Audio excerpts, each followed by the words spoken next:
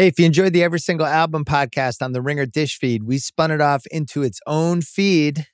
Every Single Album. Kept the name. Nathan Hubbard, Nor Princiati. Not only are they breaking down Taylor Swift, right now they're breaking down every single Adele album. Go check it out. Every single album available on Spotify or wherever you get your podcasts. This episode of the Bill Simmons podcast is presented by State Farm.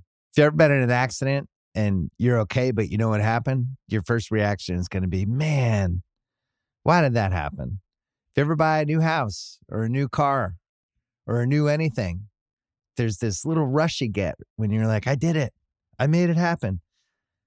But really, the only words you need to remember are, like a good neighbor, State Farm is there. State Farm has options to fit your unique insurance needs, meaning you can talk to your agent to help choose the coverage you need, have coverage options to protect the things you value most, file a claim right on the State Farm mobile app, and even reach a real person when you need to talk to someone. Like a good neighbor, State Farm is there. Learn more at statefarm.com. This episode is brought to you by SimpliSafe. Make this summer the best one yet. Invest in a SimpliSafe home security system. I have one. I love it. It's a great way to protect your home when you're not there.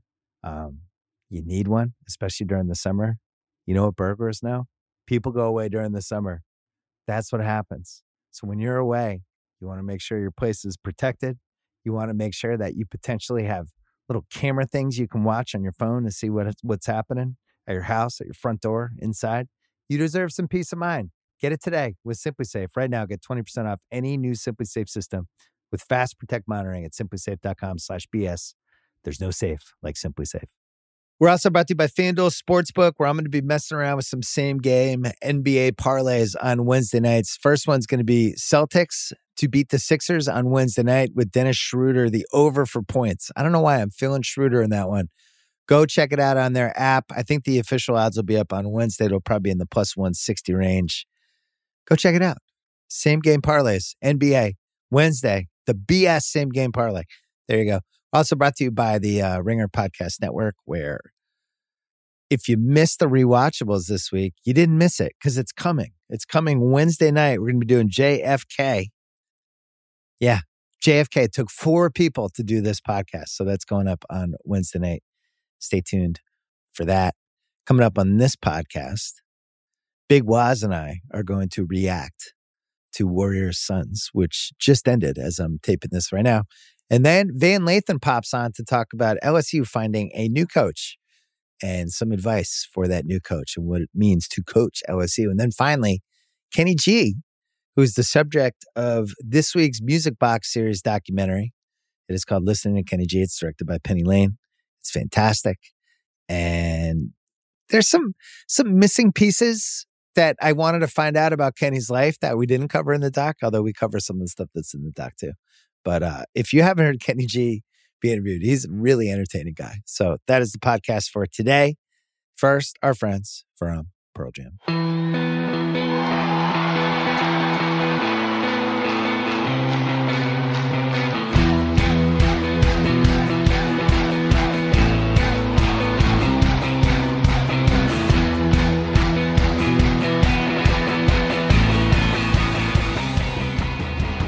All right, we're taping this. It is almost 9:30 Pacific time. Warriors Suns just ended. Wosny Lambre is here. Okay, Big Woz.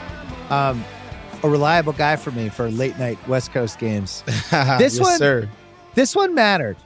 This one mattered. It felt like it mattered as we were watching it. It felt, they always said like, oh, it feels like a playoff game. This really did. This felt like game 4 of a playoff series. It didn't feel like game 1. It felt like the teams had already felt each other out.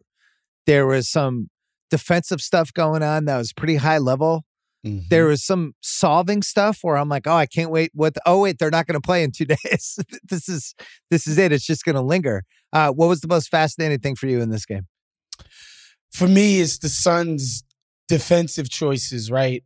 They have the wing depth where they could go straight up small man lineup, put out Cam Johnson, put out Crowder, of course, Bridges, with the 2 lead guards and do a heavy switch thing, because that's been proven to be the best way to guard Golden State. It's like, we're switching all your off-ball stuff. You're going to have to, we're keeping you in front of us, beat us one-on-one. But the Suns were like, nah, we like our big man. We like how switchable Ayton is. And not only that, he gives us an incredible advantage on offense. And so that's what I was most fascinated by, how they negotiated, how they wanted to guard Golden State. And it was like, no, we're going to stay big. That's our advantage, which I thought was very interesting. Well, and then the Bridges extension, which was a little polarizing. I loved it because I just feel like I want guys who I know could be in a playoff series and can win playoff series. And you need a guy like him. And he's one of the best versions of him. He's actually gotten better this year. I saw KOC tweeted that, he had Draymond as Defensive Player of the Year, he said, but he's like, Bridges should be in the conversation. Bridges was a monster today and does feel like he's gone up a level. And the deal, I think they got him for under $100 million for 4 years? I think he's 96. 4 years, 96. Man, something like that. And the reason I was cool with it is there's not a lot of guys who could do what we saw today. He can guard the Jason Tatum guys, but he can also guard Steph. Now, Steph has shit games from time to time. Mm-hmm. It happens. You throw it out. But he also had a shit game because this team has Bridges and Ayton.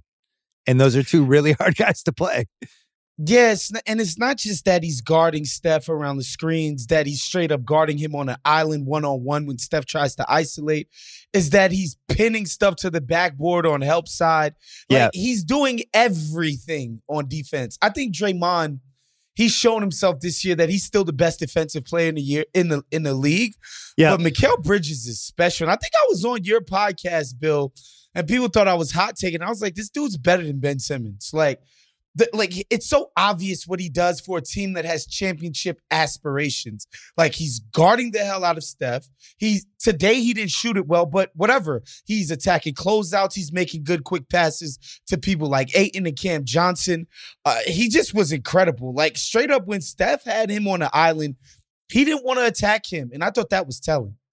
Yeah, and Steph will have these games when you can tell that he wants it to get going, right? Which is why he keeps shooting. He's just kind of waiting for that first one to go, and it just never happened today. But I also think Bridges is a really hard guy to attack. And this game, I really like this Warriors team. To me, this game exposed the one thing that I think they need to address at the trade deadline, which ironically, I just talked about recently with, I think Corral Bob or KSC, somebody. It's the loony piece of this. Which, against 27 of the teams in the league, it doesn't matter. But when you have Ayton playing as inspired as he played tonight, and Ayton can stay out there and he can switch, and you can get him in a mismatch, but it's not a mismatch because he has the ability to guard perimeter guys. I kind of need a center that can at least go toe-to-toe with him a little bit. And I don't know if they think Wiseman is that guy or not, can become that guy this year. I'm doubtful. We've seen Looney. We've been with him 6 years. I think it's a lot to ask from Draymond in crunch time to go against Ayton. We've seen him do it, but I think it's a lot to ask. And especially if it's a 7-game series, they have no malleability other than Draymond in the last 6 minutes of a game. And that's why I keep going back to Indiana and Miles Turner. And if there was a Wiseman-Miles Turner thing, where those are the principles of some deal, and I'm putting Miles Turner in the game I just watched, they have a better chance to win. That's how I feel. What do you think? Well, anybody who knows me knows that I'm like the captain of the Miles Turner fan club. Hashtag free Miles Turner. Yeah. Please, for the love of God, send him to a team that matters so he can do what he does in the playoffs, which is elite rim protection. And look, I know his three-pointer waxes and wanes, but like, he's a threat from out there, right? You have to pay attention to him. 100%. And he has to move around. I think the problem for the Warriors, like, so many things come to my mind watching this game. A couple of things is like, the Suns have no glaring weaknesses. Like, they have wing depth. They have a big that can beat switches. They got 2 primary ball handlers, not one, which I think that's what's Golden State's biggest weakness to my mind. Because if it's going to come down to a team like the Suns being like, all right, Steph, you have to beat the one that beats us, breaks us down all the time, every possession, against quality, against length, against quickness, against toughness, against defensive know-how, high IQ, high motor guys. You have to be the one that does it all the time. I think that's their biggest problem. Is the Suns can be like, look, we're going to let Chris Paul do it for possessions. We're going to let Devin Booker do it for possessions. Yeah. And guess what? None of them are as good as Steph at it. Obviously, Steph is one of the greatest players of all time at it. But at least there's 2 of them that have to do it. This stuff is going to wear on Steph. I think the Warriors have to figure out shot creation. To me, when it comes to the very best defenses, the way the Suns tonight demonstrated themselves to be. Well, they've relied on Wiggins this year a little bit, who can score. But then when it's a game like this, you're relying on Andrew Wiggins. Poole is another one who's like a wild card guy, and he was good today in the first 3 quarters. But once it gets, to me, the fourth quarter is really all that matters when I'm watching a game like this, because everything slows down, everything gets hyper tight. Mm-hmm. The defense has figured out everything you're doing at this point. And you just look at the stuff the Warriors were getting down the stretch, and like Draymond, they're not even worried about him. They're not worried about Gary That's Payton. Always been the case. Right, yeah. But Draymond has figured out this way to impact when the other team's not worried about them. But the Suns were really like, we're not worried. We don't think you're going to shoot. We don't believe there's any shooting situation for you. Payton's out there. There's that play, 6 minutes left? Just left him alone for 3. It was like he could have stood there for 20 seconds. They weren't coming out at him. So Clay's going to help a little bit, but Clay's not exactly Mr. Ball Creation either. No, he's not. And that's the thing. Look, if Clay comes back, he's going to be another really good perimeter defender, but they got enough guys that, remember Clay used to have to guard LeBron, Westbrook, KD. Like he would have to guard every single big perimeter threat, him and Iguodala in tandem. I think they have enough guys where he won't have to do that. But that's what I'm saying. I'm watching this game. And again, the Jordan Poole shots, if you're watching it, it's off of Golden State's flow, their actions. He's getting it off pin downs. He's shooting off the dribble, off of a screen and roll, right? Like his man is getting planted by a great screen and he's pulling up and he's firing, right? Like he's coming off of screens and just firing. Like these are off of their actions. Now, when you're playing against a team who's just like, no, like, we're switching those things no matter who it is. Yeah. And every time you catch the ball, there's a defender right in front of you and you don't have a clean look at the basket. I think the best teams, and we've always seen it every postseason, the Warriors, their beautiful game stuff isn't as effective. Teams are just like, they're more keyed in than they are in the regular season. So I think Jordan Poole is great. I love watching him play. Like his green light is the greenest probably since Iverson. Yeah. I was just like, yo, this dude, he catches the ball. He's like, I'm putting this up. And Clay is going to have a tremendous impact on defenses and how panicky they get. You know, every game we watch the Warriors, Bill, we see inevitably Steph comes off of a screen. He gets the ball. 2 guys converge on him. Easy layup at the basket because he passes it, right? Like Klay Thompson creates a bunch of those. Like they're going to get a bunch of that when Clay comes. But I think when it comes down to the nitty gritty against a team like the Suns who just have the pieces, like their wing depth defensively is just so incredible. That's something Golden State needs to be watching for. Yeah, and you can't overreact. Phoenix is supposed to win their home. Now, on the other hand, Booker was out. And so if I'm a Suns fan, I'm feeling awesome because Curry sucked. And now I feel like, all right, we just kind of showed the blueprint for how to at least slow him down. He's going to make more shots than me tonight, but also make more shots than that. Yeah. But they're also we won without Booker. We beat you without our best scorer and a guy who you could make a case was a first-team All-NBA guy. You know, at least for the first fourth of the season, because I think if you're talking about him versus Luka for that second spot next to Curry, you can make a case it's Booker with the way how well the Suns are playing. So they don't have him, and yet these other guys stepped up, and it's, you know, I think their bench is better. Shamit, who just, it seemed like Brooklyn kind of quit on last year. He's up and down. He's up and down. But I don't mind having him out there as a second unit guy. You know, their second unit, at least, like, I like the shots they were getting. I wasn't sure they were going in. His but they defense were good shots. is so much improved than when he was with the Clippers, honestly. Like, I would go to Clippers games and watch him, and, like, you know, the concept of him was this 3-and-D guy. And I'm just like, this D stuff that you guys are talking about, I don't really see it. He's way better on that end than he was when he was on the Clippers. And again, and he's been in big games too, which I has. Like. He's been in every single season, big playoff series. That Peyton is the one I don't trust. Because Stan Van Gundy at one point was like, Belford Payton, he started for a playoff team last year. I was like, yeah. And the fans of that playoff team hated his guts. What is your point? Payton is not the answer. No. If Payton is the answer to your question, you need to take another test. I don't know what to tell you. But again, like when Booker, I think that was a Booker thing. Booker got hurt, so they thrust him in there, and those minutes were pretty freaking ugly. Like just a bunch of blown layups, and the ball handling wasn't there. It was nasty. But again, like I think the key to this game, what it came down to in the first quarter, the Suns had they gave up 35 points, but they had 20 points in the paint. Yeah. And the Warriors got off 12 threes. And I'm like, man, I don't know. Like, do you trust a defense that gives up 12 Golden State Warriors threes in a freaking quarter? And, you know, credit to Monty. He was like, nah, this is the defense that's going to win the day for us. And over the course of the game, they clamped down on these guys. And it was pretty impressive to see. I owe the Suns an apology. I didn't realize they were this damn good defensively specifically. It's pretty impressive.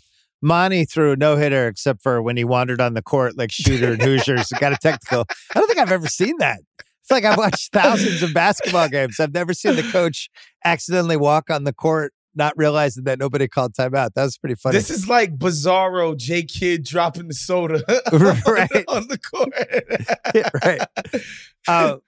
If I'm Golden State, I'm looking at this game and I'm really studying it. Because I'm going to see Phoenix at some point. These are the two best teams, barring injury. They're going to cross paths, odds are, at some point. And I would be really concerned about the matchup stuff with them if games 1, 2, 5, and 7 are in Phoenix. You know, where it's like, all right, Ayton's out there. Booker and Bridges are out there. Chris Paul's out there. Crowder's out there. What's my best lineup against those 5 guys? Do I have enough size? Do I have enough shooting? Can I play Draymond with another center and I'm basically playing 3-on-5 with the way this Phoenix team plays defense? And that goes back to the, you know, do I need to use that Wiseman piece now? I think Kuminga is untouchable. But the Wiseman thing, it would have seemed crazy 2 years ago to say, I'm going to trade this second pick in the draft for Miles Turner. It's not crazy if you think you could actually win the title if you're one piece away. And I think they're one piece away. I think that piece is the loony spot. Yeah, you know, the reason why they even drafted Wiseman in the first place is that their organization, you know, they just believe in size. Like they're really big proponents of you need big ass people on your team. Like they really believe in that. Which is going why back to the like, Bogut trade. I mean, think of that was the first trade they made. They got size. Always. They want size. Like the idea of not drafting LaMelo, which was like he doesn't fit our culture, which was preposterous. Like ball movement, passing. I mean, he's a Golden State Warriors player. But they were just like, no, we want size. So I think you're hitting on something that they themselves believe they need a big body down there. But Wiseman hasn't played a single minute. So it's tough to be like, oh, they're going to move on from him after one season of a number 2 overall pick. Right. Like, or could he be the guy? Or do you look at Ayton and do you go, maybe Wiseman can turn into that guy? They need something. I don't think they're that far away, though. And I think if this game is in Golden State, Steph hits 1-3, crowd gets going, and maybe he snaps into it a little bit better. But I will say, he had 5 of the uglier shots that he's taken that I've seen I watched a lot of Warriors. He had 5 possessions that were really, really bad in this game, where it made you think like, oh, the Suns have really scouted this. They have really determined a couple things that they've figured out. Now, Golden State will adjust and they'll figure out the reversal. Yeah, but the sad thing is we won't see that game for weeks. The book on Steph is that length gives him trouble. Like that's been the story.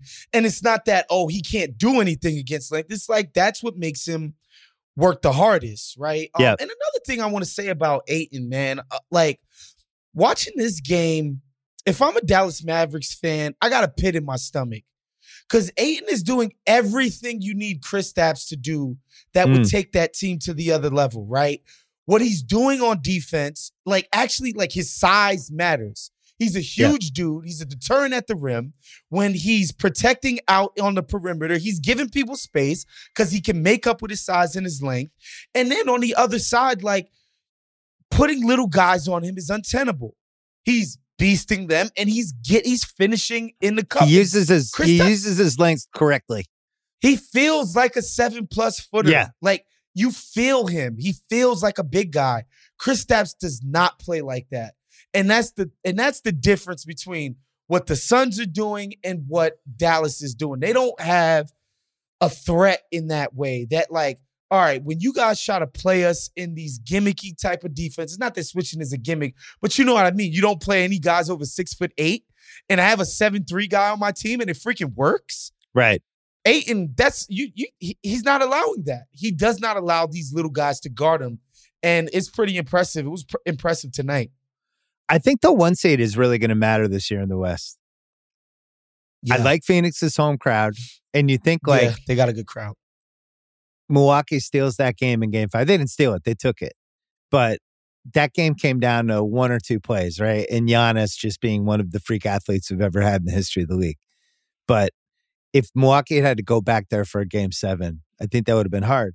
I think for Golden State, it would be hard to go back in there. They're both tied at 18-3. They have 4-game lead over Utah. I don't see that changing. I think it's going to be a 1-2 thing. It's hilarious that the Lakers had better odds than both of those teams heading into the season. The Lakers are a robust 12-11. But you look at, I was waiting for the Lakers portion of this. Listen, I love nothing more than bad Laker games.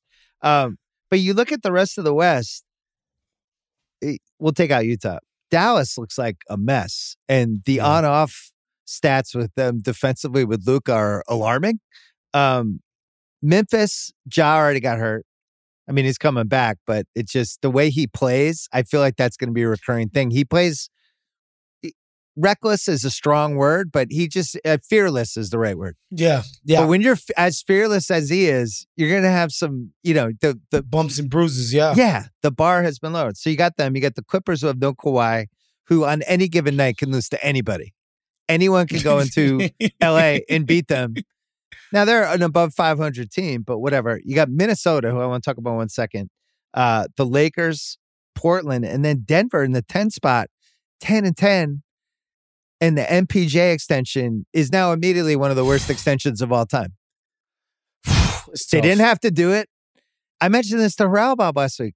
They didn't have to do it. The guy had played 120 games and 15 playoff games. They gave him a max extension like he was this proven sure thing. He fell in the draft because of his back issues. I just would have I would have waited as long as possible on that one. I'll never forget listening to John Hollinger on a podcast talking to somebody. I forget who he was talking to, but it's still in Memphis during the MPJ draft.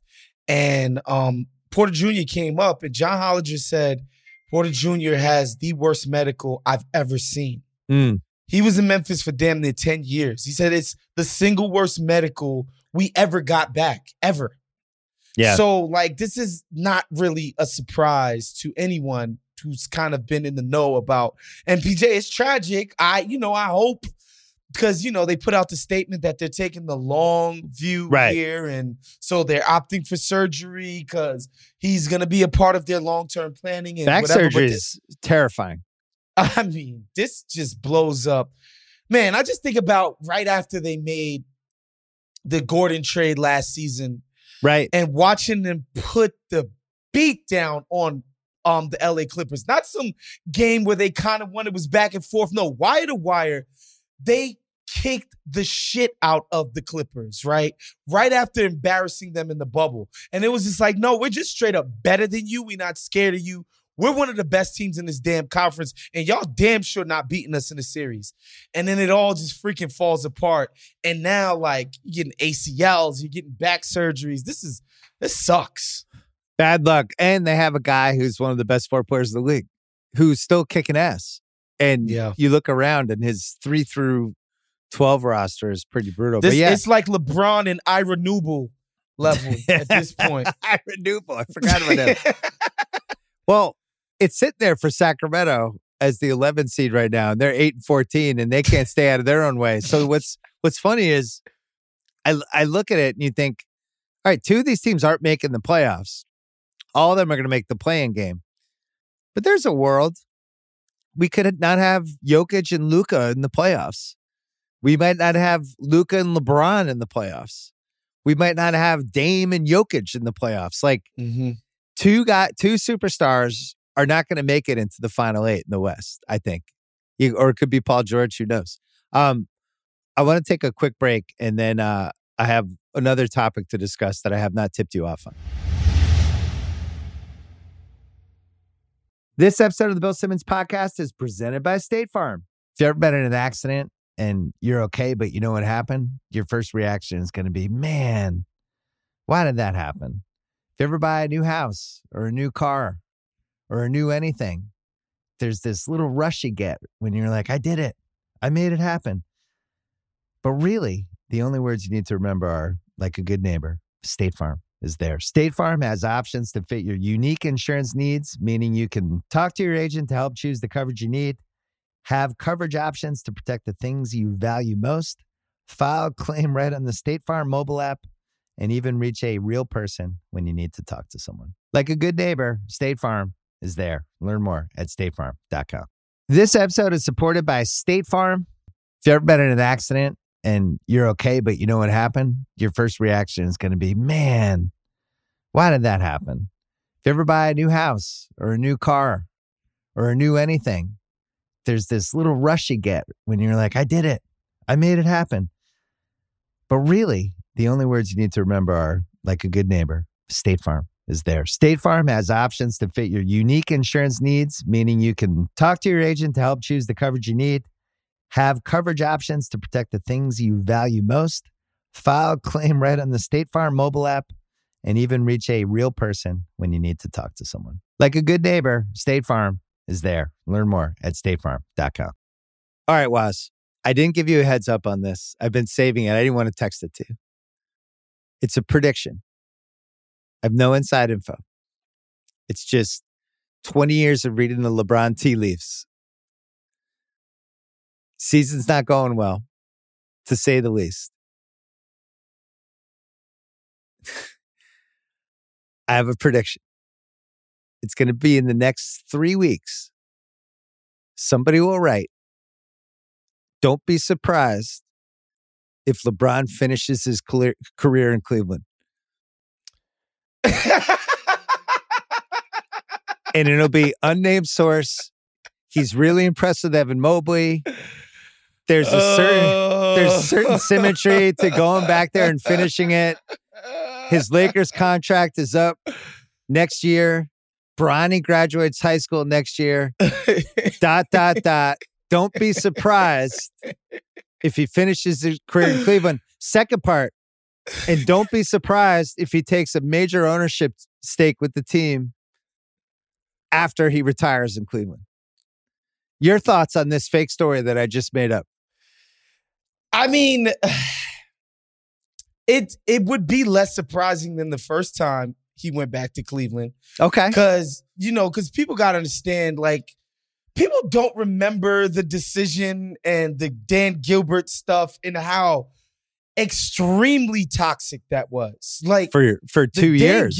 Gilbert of it all. But the Gilbert part specifically, like, he was publicly nasty and toxic to LeBron, talking about that man like he was his child or his little helper. Right. Like he was the help that somehow, he didn't give enough deference to Dan freaking Gilbert. So the fact that LeBron went back that first time, and it's been well documented that relationship was still strained even when he went back. That's why he did the 1+1s and all of that. Like, that to me was way more shocking because of the vitriol from Dan Gilbert, and he went back anyway. Of course, he wins the championship, fairy tale, whatever. I think the ownership part definitely sounds intriguing. It just feels like LeBron, but it's not like he's not going to retire to LA anyway. It just feels like he's so rooted in LA now, in a way that he never was in Miami, for sure. He just feels like he's part of this LA thing. So who knows? We'll see. I'm not saying this will actually happen. I'm just saying, as a story that becomes a story for 2 to 3 days that gets floated out as the red herring to and maybe not even by LeBron's side, just it gets out there, but as one of those red herring stories for a couple of days just to get, Cleveland, could it be? And then, it's leading first take the next day and we go through the whole cycle. I used to be one of those people that didn't buy the concept that LeBron was very aware of the quote unquote conversation, right? And that, if something was going askew, he'd plan a story or he'll say a crazy quote or just to get the pendulum like, don't forget about LeBron now. And I didn't buy it until the Steph Curry thing. When that thing like sort of took off in 15, 16, right? And LeBron was so obviously salty about it, I was like, damn, maybe there is something to LeBron and these headline stealing tendencies that he has. So look, the Lakers are they're bad, and they're just not even bad in a way that's interesting. It's just ugly, nasty basketball. Well, they have no outs. What do? People, I don't know. Who takes Westbrook? Nobody. And then poor Frank Vogel. He's like, what? Wait, you're blaming me? What did I do? Bruh. You guys traded for Russell Westbrook. You got rid of Caruso. You got rid of everybody I had who could defend anyone. It's my fault? They were the number one defense in the NBA 2 years in a row with a core of guys who suffocated people on the perimeter. Like, if anybody who watched Laker games the last 2 years, Caruso, KCP, Kuzma, and LeBron were flying around the perimeter. They were an incredible perimeter defense, and they had AD and Dwight Howard backing them up in the paint. Like, they were an incredible defense to watch. They were fun to watch on defense. That's how they got all of this transition stuff that they were doing. They're still fun to watch on defense. I hate to break it to you. They're fun for you because they're horrible. They blew up the nucleus of the defense and was just like, Vogel will figure out how to make Malik Monk into a defender. Vogel will figure out how to make Nunn into a defender. Vogel will figure out how to turn Melo into a defender. Yeah, Vogel will figure it out. These names, it's great. Vogel will figure out how to defend with Malik. He'll figure out how to defend with Malik Monk, Russell Westbrook, and Wayne Ellington. That'll happen. Yeah, he'll be able to guard point guards with those guys. Look, like Wayne Ellington can play next to LeBron, right? Like in the way that he can be stretchy, but he has to be flanked by quality defenders. Like Malik Monk ain't that. THT ain't that. Like these guys, like the Caruso thing is just, I think I'm going to be saying this from every podcast from now till Kingdom Come. It was unconscionable. Like, you should just announce it at the top of every podcast you do. The Lakers are complete idiots. My name is Woz. Here's my Caruso rant, and then let's start the podcast. It just makes so sense. And like, he would be obviously so important to what they're doing right now, right? To play him next to an Ellington, to play him next to a Monk as a balance on the perimeter. Right now, at the point of attack, they are just getting smoked. And there's every single time. There's no sign of that getting better. And it'll come down to just LeBron and AD bully-balling everybody. I've been talking about how I think AD has put on too much muscle, in my opinion. That he has like actually turned himself into an actual center, which I'm not sure is my favorite version of AD. I know he's putting up the stats, but I like the 2018 moving up and down the court like KG and, Duncan in their primes kind of thing. I didn't want him to put on all the extra weight. And to me, he looks like a guy who's going to have trouble carrying it too, because he gets all these dings, these little minor injuries, stuff like that. So you're just adding weight to a guy who's had a lot of dumb injuries to begin with. What do you see from Davis? I think that's a problem, but mostly the problem is that his shot distribution is atrocious. He's taking 70% of the shots that he takes from mid-range and three-point land, and he's shooting 32% on those shots. Yeah. Like, that's not going to cut it. And to me, all that means that's a guy who's sharing the floor with Dwight Howard, Russell Westbrook, and DeAndre Jordan for significant chunks of the game, i.e. the paint is clogged. Yeah. Theoretically, he's a guy who stretches, so that's what he's doing, except his stroke just isn't there. He's just not making jump shots. And this is going back to last season. The bubble was obviously an aberration because he made his threes, he made his mid-ranges in the bubble.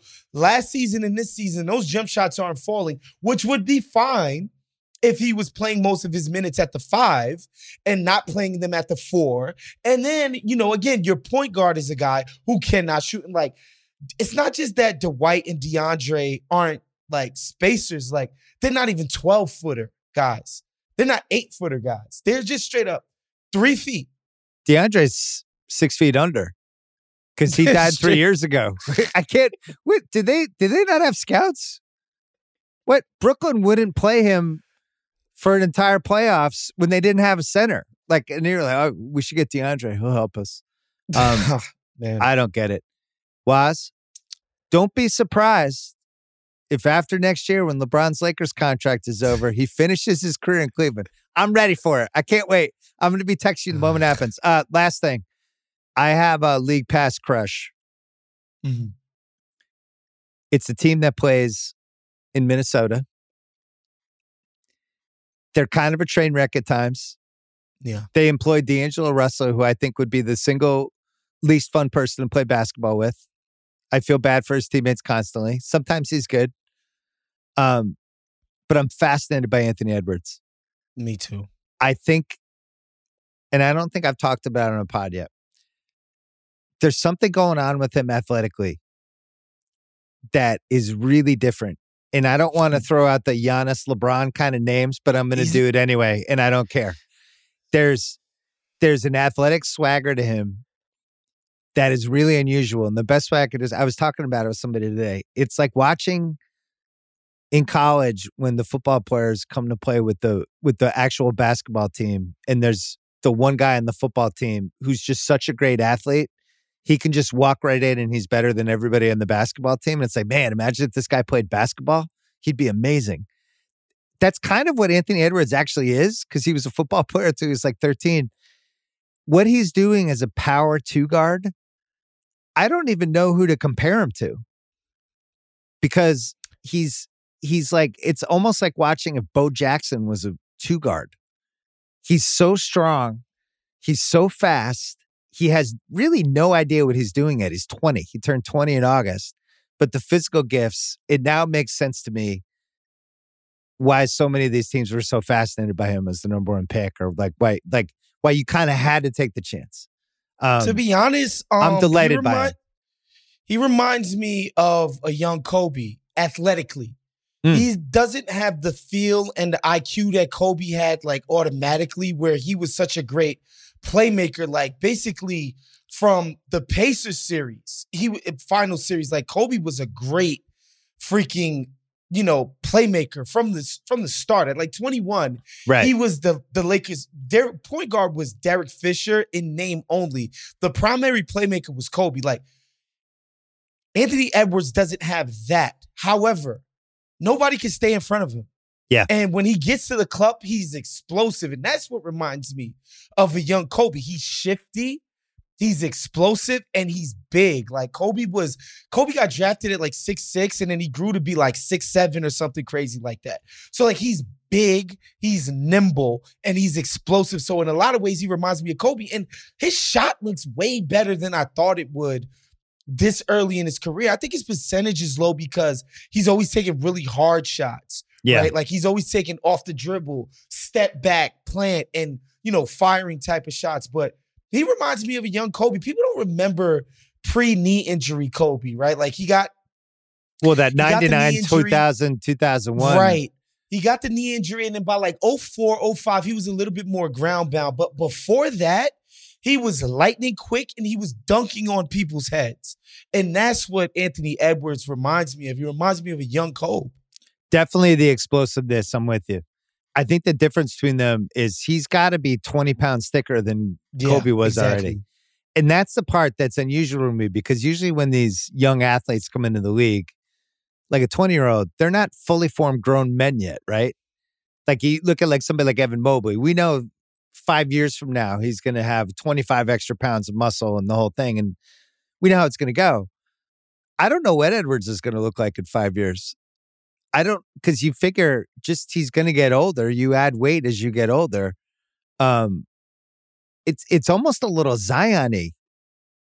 with when he bounces off dudes, he wins the bounce. Yes. Like, he could go into, it could be DeAndre Ayton, it could be whoever. And he goes into those guys. He's not going backwards after he bounces into the guys. And I don't know. I just think I see it with the other teams. Like they're really scared of him. They can't stay in front of him. He has the ball, and they're all like, everybody's like, there he's got the ball. He's got the ball. And I don't think even he realizes yet. Minnesota doesn't realize it. They don't even run pick and rolls with him. I don't know why they don't pick and roll him and Towns all the time. Well, because they have their point guard that matters, Russell. D'Angelo I got Russell. this. I got this. I guess. But my thing about Anthony Edwards that also matters is, another guy with freakish athleticism that often comes up in these conversations is Wiggins, right? But he never had the Anthony Edwards mentality. Like, this dude is a freaking pit bull. This dude wants to rip your freaking head off every single play. He has a motor. His temperament. I love his temperament. Even when he's having a bad night, like, he's ready to go next possession. He's not worried about it. He's not in his head about it. And he's like the sort of emotional leader of the team. Yeah. Well, because he's the coolest fucking guy in the team. Yes, he carries himself like he's 30. And it's already gotten to the point, like his post-game press conferences are great. He's had some really good quotes, but the stuff he says, it's just clear at every point of his life, he's been the best athlete in whatever was happening. Like if he was on the playground, like climbing the bars, he was the best at that. And just, we're playing kickball. Oh, I'm the best at this. And somehow he has pulled that over to basketball, and he's playing in these games with the best players in the world. And you think that he thinks he's the best player in the game. And it could be like, Luka's on the other side. I'm still the best guy. Yeah, nobody can guard me. That's his attitude. I love it. And he's generally right. And, last year, there was a game where I forget who Karl Anthony Towns got into a tussle with. It was like a brouhaha. And they asked Anthony Edwards after the game. He's like, that was nothing. That was just a little tussle. That's nothing. Y'all thought that was something? That's nothing. They got to do that. That's regular. I just love that. And especially next to a guy like Towns, who, let's face it, hasn't exactly been some type of leader. He's not a leader of men. That hasn't been the role that he plays. Jimmy Butler ate his freaking lunch for that very reason, right? And the fact that Anthony Edwards is like, no, I'm going to step up and be the yin to this guy's yang is beautiful to see. And I do share your enthusiasm for this team because I love watching Edwards and Towns work in pick and roll because, again. But they never run it. That sagging to the middle shit, you can't do that with Karl Anthony Towns' jump shot. Like, you have to actually commit to coming up on Edwards. And once you do that, he's going to put the jets on and go by you. It's a dangerous-ass play. I don't know why, they're not running it more. They have to get rid of Russell. They have to get him off the team. All due respect to him. They need him off the team. Because all I care about if I'm a Minnesota fan, if I run Minnesota, if I'm coaching Minnesota, if I own Minnesota, I just care about Towns and Edwards. And that's it. Nobody, and I like Vanderbilt too. I like a couple of their role guys, but ultimately it's those two guys. And anybody who interferes with that in any way, they'll have these games where Russell's like, I got this. I'm going to do my James Harden impersonation. I just want Edwards to get the reps. They're not going to win the title this year. Get the reps, find out if Edwards and Towns can play together. And as you said, like, Towns is not a leader. He's a beta. That's fine. And maybe Edwards is like the perfect guy for him. Maybe this is like the perfect personality combo.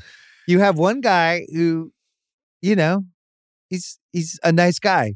You have another guy who in every game thinks he's the best athlete in the world. That's a nice combo. I like it. That's a good start, but they need to fix the other stuff. And it should be said, we should talk about Vanderbilt and McDaniels, what like the energy these guys play with. The way they fly around on the court is cool to watch. And it's like, Minnesota has something, right? Yes. I don't think they've harnessed all of the gifts that are collectively on the roster. I don't think they're playing to the talent level that they possess yet, but they got something, man. They're one of those teams that, like, I could see them in a series if they sneak into the 8th seed against anybody in these possession-by-possession games, like winning one-on-one matchups in games and giving a team a run for their money, just giving their talent level. They got talent. I think they're going to become a thing. I think it's going to become a basketball, internet, Twitter type of thing. But I think Edwards is so kind of captivating to watch. in all of their game, every game they're in is entertaining. Like I always enjoy, for whatever reason, they're just a good matchup with whoever they play. The games are always fun. The Philly game on Saturday night was one of the most fun games I've watched all year. And I think Edwards is going to become a thing. Now, how he handles that will be interesting. Sure. I think it'll bounce right off him because I think his attitude would be, of course I'm a thing.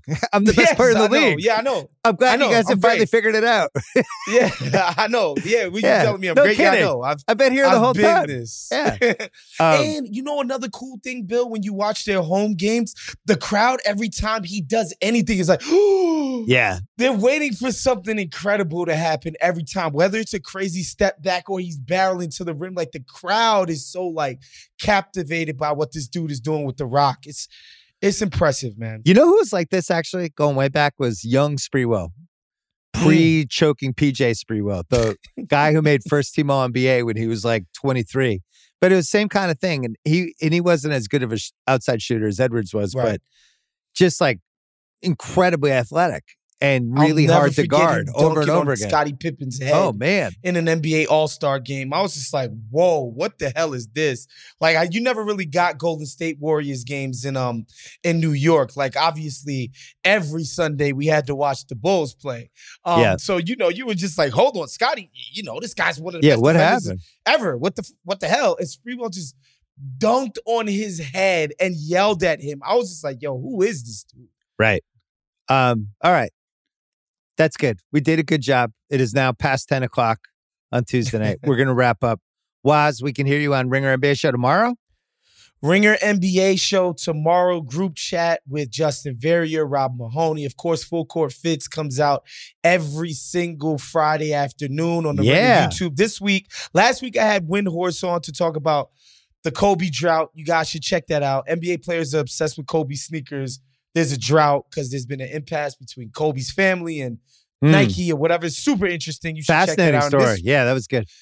And this week, we got Sarah Kustok of the Brooklyn Nets. She's their color commentary person. She's one of the best in the whole biz. Obviously, super plugged in about the Nets. So check that out on Friday. I have a guest suggestion for you. I think you should have Ben Simmons, but it's my Ben Simmons, my son. Let's do it. Let's line them up. But we load it, we promote it like this week like on Full Court Fits. Ben Simmons. And it's just my idiot son talking about shoes for 3 minutes. That's it. Ben Simmons is doing press? What's happening? Oh, no, it's the 14-year-old kid in L.A. All right, Waz, good to see you. Thanks for coming up. All right. This episode is brought to you by Simply Safe. Summer is all about fun vacations, but I know that being away from home can be stressful. So many things can happen. That's why I like to recommend Simply Safe, award-winning security that can help give you peace of mind when you're away. The only thing you should worry about while you're on vacation is having too much fun. I have it in my home. It's great. Couldn't work better. I think Simply Safe is the best because it comes with a variety of indoor and outdoor cameras, sensors to detect break-ins, fires, floods, and more. It's backed by 24/7 professional monitoring for less than $1 a day. It's given me, my family, many others real peace of mind. I'm waiting to have it too. Try it out. A 60-day money-back guarantee. No contracts right now. Get 20% off any Simply Safe system with Fast Protect monitoring at simplysafe.com/BS. That is Simply Safe with 2 S's. simplysafe.com/BS. There's no safe like Simply Safe. This episode is brought to you by BetterHelp. I understand that some things you just want to keep private. Maybe it's something you don't want anyone to know, or maybe you think it's something minor, so why bother? But if you keep everything bottled up, if you let those emotions sit there and fester, it could be really, really bad from you. Sometimes it depends on what kind of family you're from. Like my dad's family is one of those. They bottle everything up, and then they all just get mad at each other. Listen, talking things through is more helpful than you think. If you want a safe space for that conversation, I recommend some therapy. Think about the things you can get out of therapy. First of all, a sounding board. You can learn better coping skills. You can learn how to set some boundaries. Maybe how to empower yourself a little better day to day. And if you want to give therapy a try, well, I have an answer. BetterHelp. A convenient and flexible way, since it's entirely online right now. It's easy to get started too. You can fill out a brief questionnaire to get matched with a licensed therapist. And you can get it off your chest with BetterHelp. Visit BetterHelp.com/BillSimmons today to get 10% off your first month. That is BetterHelp, HELP.com/Bill Simmons. All right, Van Lathan is here. We're taping this part of the podcast earlier. It's 10:30 in the morning Pacific time. So if 7 more college football coaches jump schools, don't blame us. Van, your team has a coach. Yes. You stole the Notre Dame coach. How much money was it? $95 million? $95 million, Bill. We're in the building at LSU. Very excited about this, man. Very excited about this. So for the people who don't know, and I don't know why you wouldn't know, Van from Louisiana, diehard LSU fan. Diehard. Lives and dies. This is his favorite team. Yes. They affect his mood in the fall. Yeah. Even as he's doing all the other stuff he's doing, including hosting 2 podcasts for us. So this year it all falls apart. Your coach, who you won a title with, goes off the rails. There's stories. There's stories about him and women, which are really weird if you watch him on the sidelines. And it goes sideways. He gets fired. You were psyched about it. And then all the names start. Who did you think you were going to get versus how this played out? So this is something I'd like to say. First of all, before we even do this, I'd like to say I am really, really thankful to Coach Orgeron for the run that he had at LSU. Very thankful. You know, we always talked about the fact that Coach Orgeron was one of us. Yep. And it turned out that he was a little too much one of us. Okay. He liked to party. He liked to get down. He was doing this thing, maybe a little too much. But what happened in 2019, there is no LSU fan that will ever forget the most dominant run in college football history that team had. So I want to give Coach Orgeron his props before we move on and talk about the new guy. I had no clue. So when the decision was made to move on from him, and that was done mid-season, when the decision was made to move on from him, I think it was the Sunday after the big Florida win,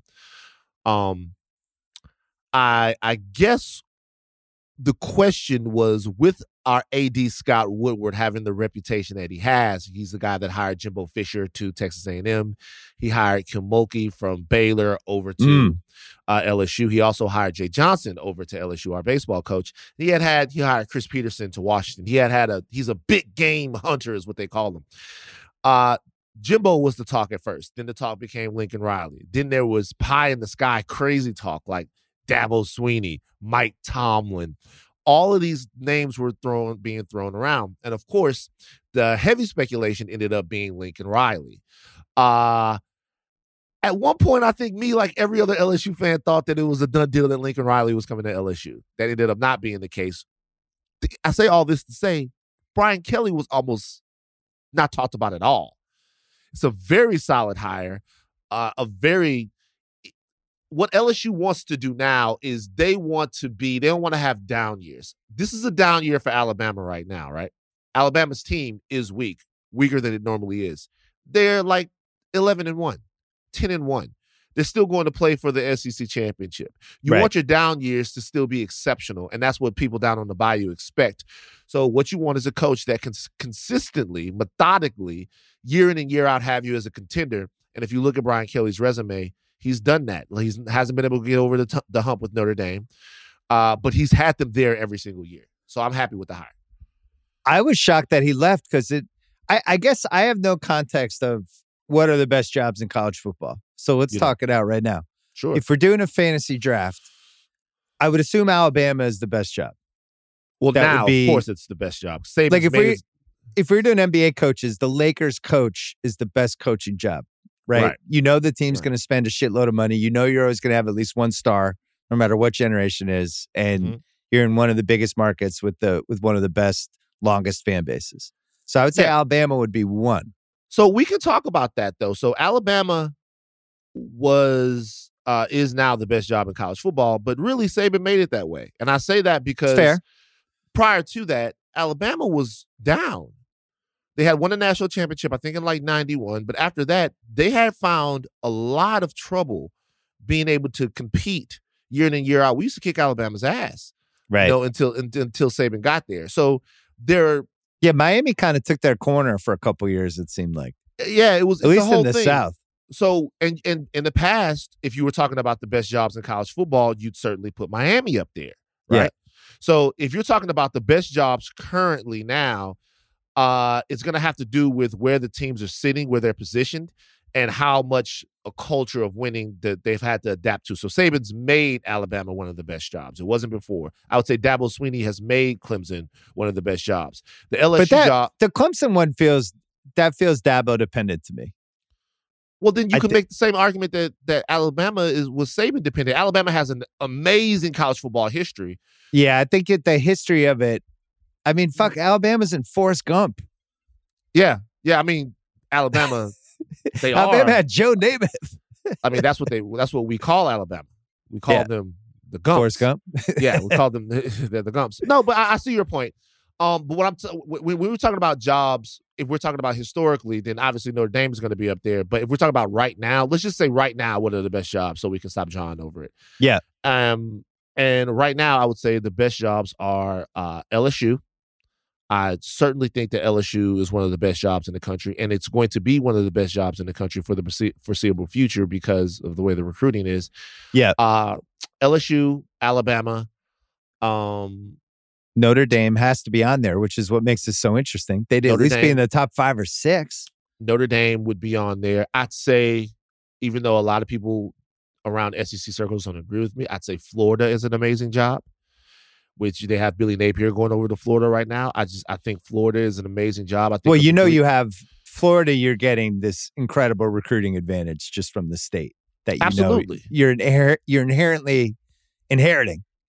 Yeah, right. And of the 3 Florida schools right now, Florida is the one that's having the most recent success, so it should be able to recruit pretty well within the state. Georgia is an incredible job, an incredible place to coach. And then I'd say, what about Ohio State? Because you get everyone from Ohio at Ohio State, right? They have to be in that circle. Of course, Ohio State's one of the best jobs in the country. You have people there that are committed to winning, and to that degree, Michigan too. You know what you want out of a college football job, in my opinion, is you want the culture, you want the fan base, you want the recruiting soil, and then you want the facilities.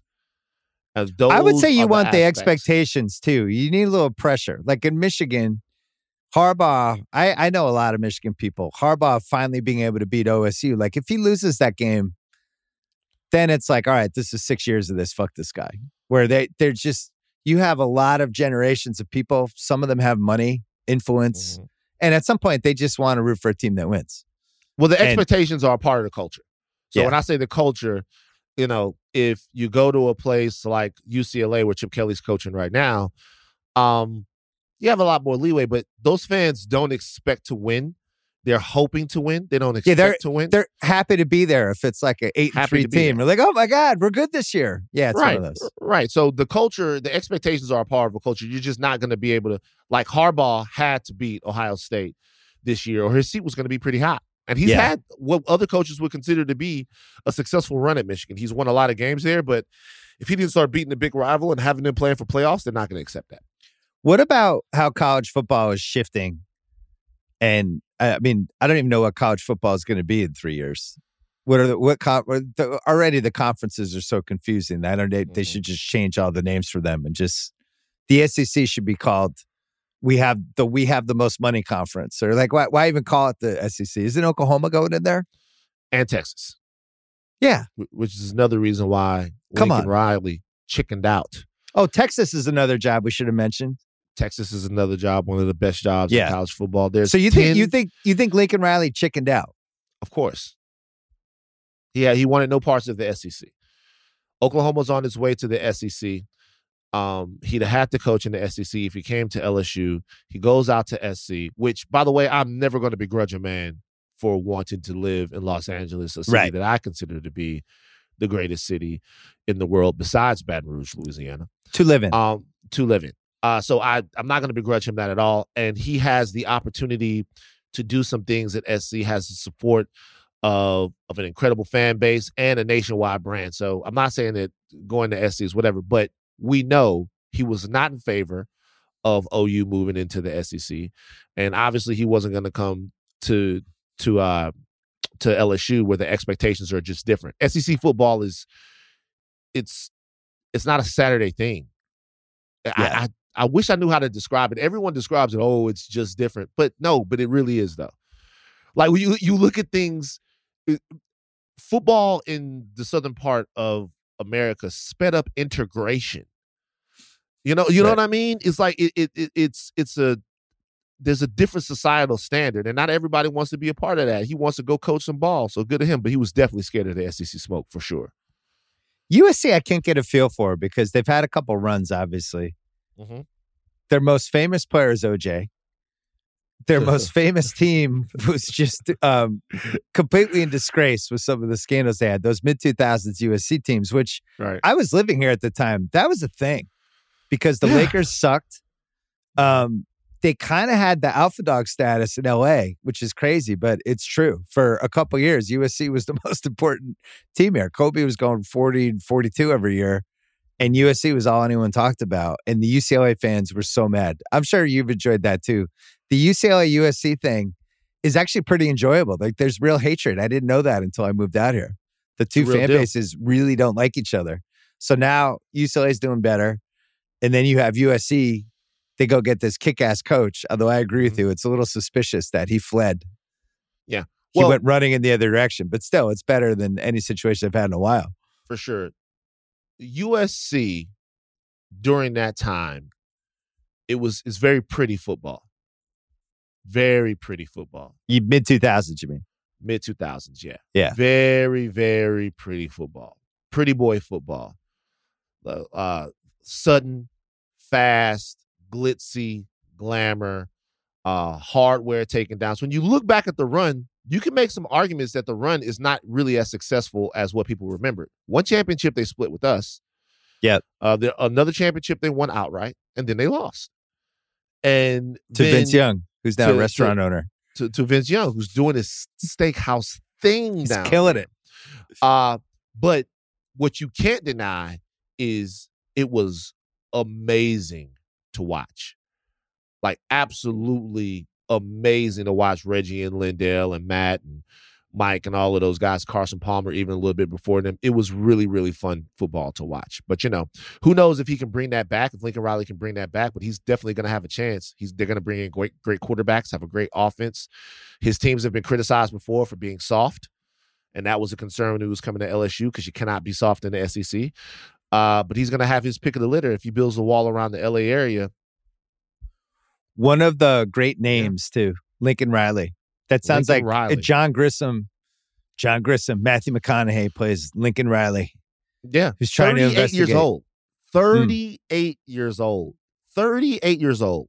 38-year-old college football head coach, which means that if he can build a culture there and he doesn't bolt for the NFL, because that's always a thing with him too, like he looks longingly sometimes at the Cowboys job.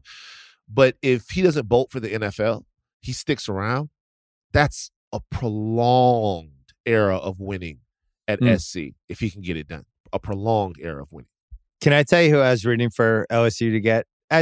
Just because we're friends, I had at least a slight interest. I don't like Alabama. I'm on the record as I think Saban's a coward. He should come back to the NFL. I've made that point many times. Come back to the NFL, Saban. Come where the real coaches are. Deal with the Bill Belichicks. Instead of just kicking ass. You're guaranteed.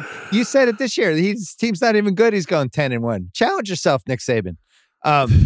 But I wanted Tomlin. I didn't say they weren't good. I didn't say they weren't good. I said I know. It's a down year, and they're like 10-1. Right. I wanted Tomlin to go to LSU. I thought it would have been fun to watch Tomlin coach a college team for like 3 years. And it also would have gotten him out of the NFL. But I thought Mike Tomlin, college coach, would have been just amazing because I love Mike Tomlin. He's one of my favorites. I was so fascinated with it. Like, how does Mike Tomlin recruit? Does Mike Tomlin go into a living room and just look at the parents and go, okay, I want to let you know something, okay? Your son is going to LSU. All right? That was the thing. It's like, how does he not get whoever he wants? He would get 99% of the guys. Yeah, like I'm telling you right now. I'm in here. I'm a leader of men. I'm an intense head football coach. Pack him up right now. As a matter of fact, I'm not even waiting till the fall. He's coming back on the plane with me right now. All right? Don't want to have any more talk about it. Your son's going to LSU. Like, I was just so interested in how that was going to work. What were you interested in? He would have gotten every recruit he wanted. It would have been so much fun. It would have been like if Denzel was a coach. Denzel's like, I've decided to become a college football coach. I'm just going to walk into people's living rooms and picking whatever players I want. Do you ever, but like Mike Tomlin does that weird thing to where he weirdly gets jazzed up about specific words in a sentence. You know, like he'll say a whole sentence regular, and then he'll be like, we came out with a lot of defensive intensity. And then you'll be like, yo, what's up with this guy? Yeah. Like, you know what I mean? So I just wonder how that would work in college. But if you can bring a pro system to college, you're going to have a lot of success, man. I mean, he has the Steelers team. It's still not out of the playoff race, and they're an atrocity. They're completely done on defense. They've had a ton of injuries. Roethlisberger can't do anything anymore. They lost Schuster for the year. They should be one of the 5 worst teams in the league.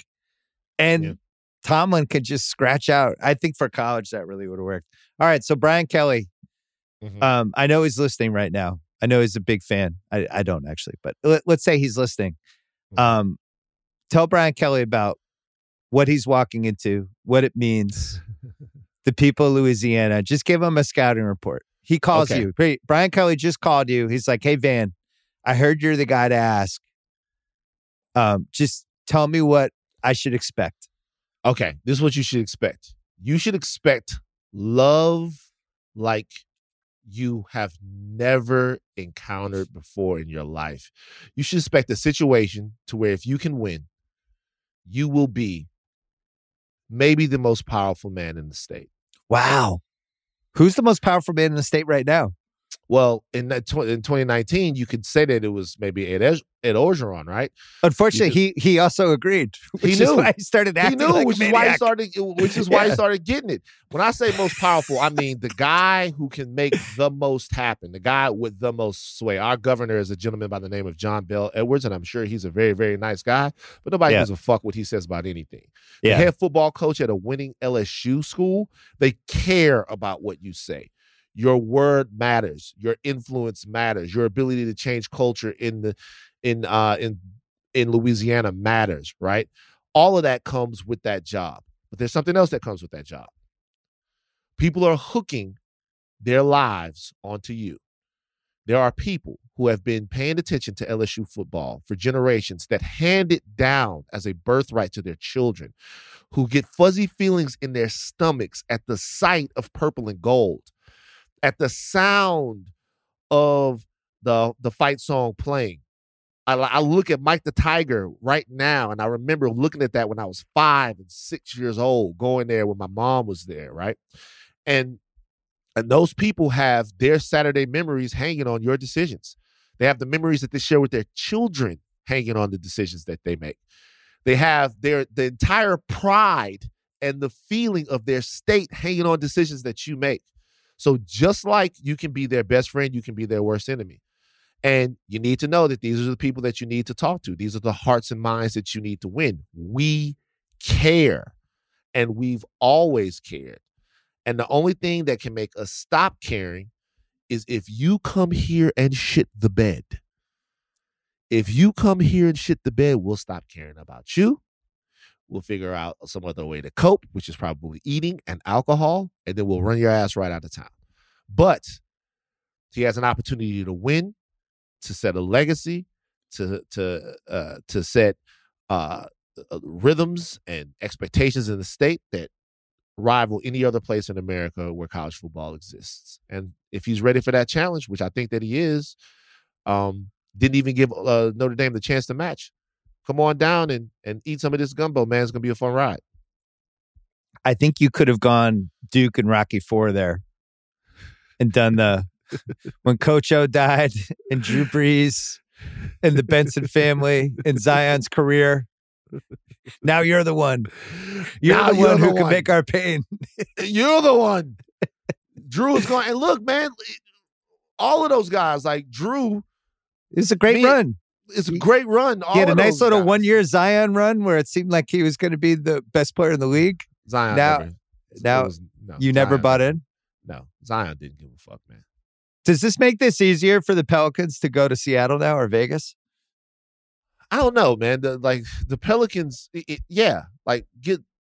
who cares? I mean, Yeah, I'm it's sure there's tough. some people down there in New Orleans. Remember, I'm not from New Orleans. I'm from Baton Rouge. No, I know, could but give two shits about Louisiana. the Pelicans. Yeah, Louisiana proper. don't give a fuck about the Pelicans. Don't weird mascot.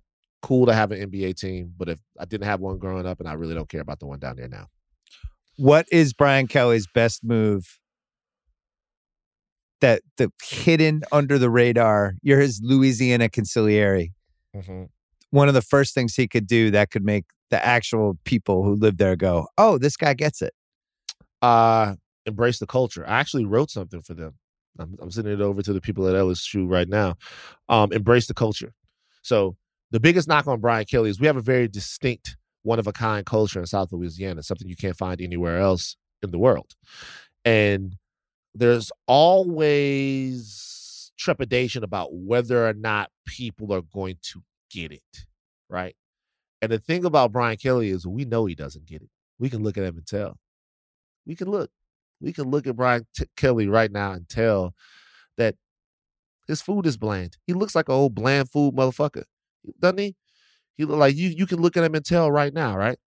But if he comes down there and he embraces the fact that he doesn't really know our rhythms and our beats, then he'll do something that's really awesome when you come down to New Orleans, you come down to South Louisiana. When you come down to Baton Rouge, New Orleans, if you don't act like you know everything, you give the culture there an opportunity to teach you. And they love that. They love telling you where the good gumbo at. They love watching you try their jambalaya. They love listening to you try the speech because it's something that we inherently want to share. So when he comes down, be open. Don't be closed off. Don't be scared. Don't be scared of the spice. Embrace the spice. Taste the gumbo, and it'll be good for you.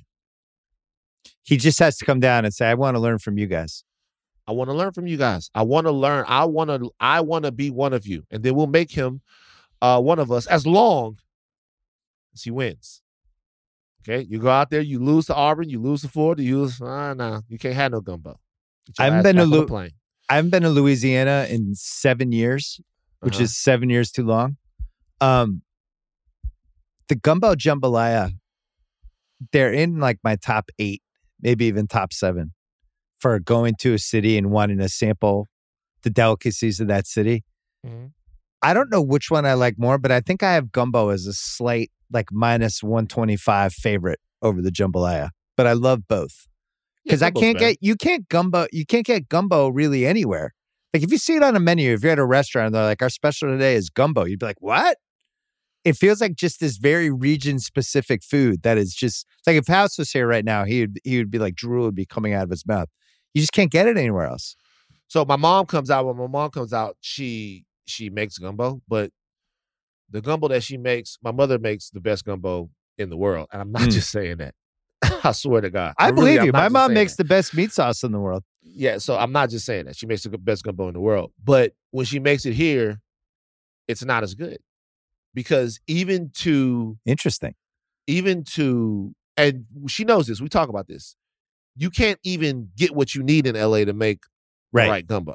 You can't even get the stuff that you need. So if you're not where you're supposed to be, it's just not going to be like it is, like it should be. Chang says that about LA. There's certain things that LA offers, like certain vegetable fruit situations that's just so superior to anywhere else. And it's like, if you want certain ingredients, LA is the place. Before we go, we have Kenny G coming on after you. Tell your Kenny G Thanksgiving story.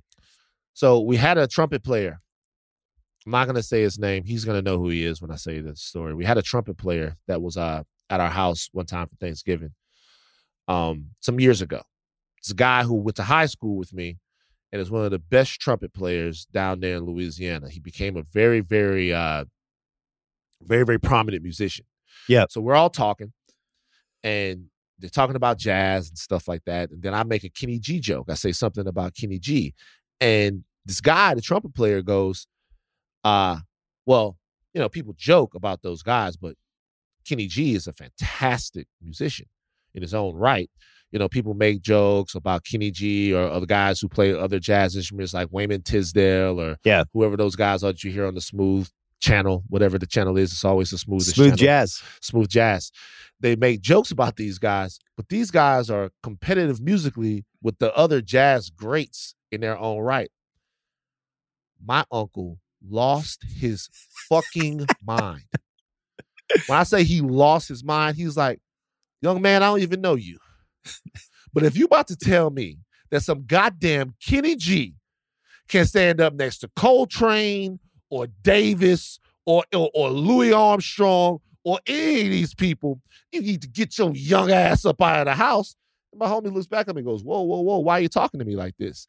And my dad is like, everybody calm down. And I'm like, no, don't calm down. You guys, please express all of the feelings that you have in the loudest way. And then he actually said that as far as musicianship, Kenny G is just as good as any of those guys. He just doesn't play the same style of jazz. And it was a civil war. Great. Wow. Kenny Well, that's why we did this doc. So one of the most polarizing musicians, and yet one of the most successful musicians, and he totally gets the conversation. He's very aware of it, which is what makes him so interesting. Yeah. All right, Van, we can hear you on Higher Learning. We can hear you in the Ringer verse. Yes. Any good Marvel movies coming? What do we got?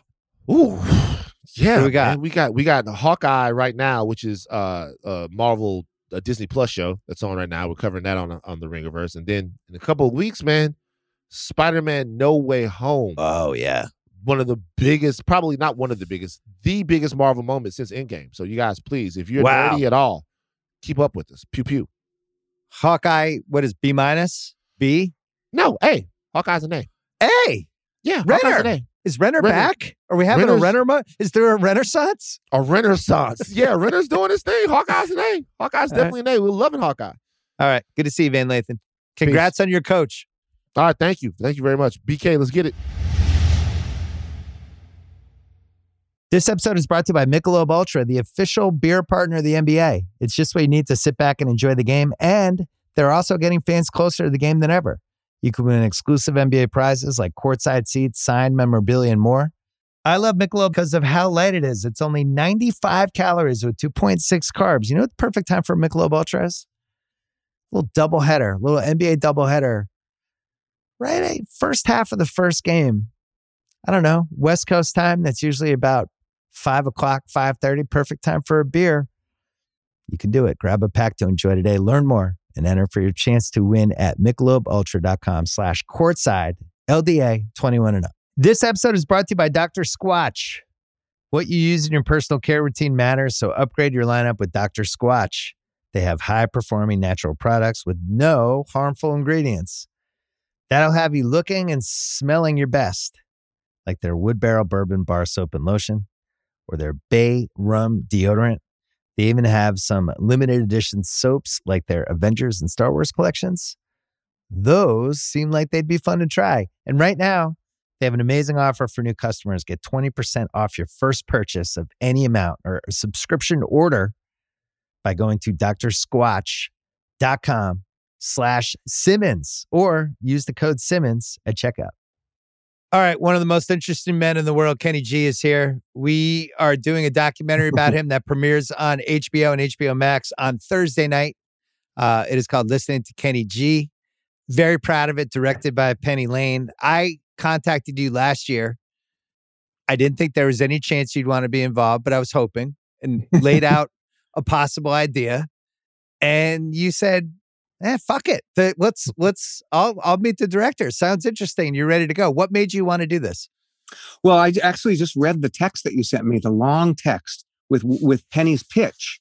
So I read the pitch and so it's been like a couple of years, a year and a half ago. Yeah. And I read it and remember how I liked what she said. I just loved the way that she put it. She talked about how there's going to be some people that are just really mad and angry that I'm so successful. And let's talk about that. So I thought it's very interesting that somebody really realizes that this is kind of absurd, but yet it exists. And so let's look at it. It was one of the best pitches I've ever got. And she laid it out perfectly. You've had one of the most successful careers of any musician of the last 40 years. At some point you became a little polarizing, but you kind of embraced it the whole time. You understood it.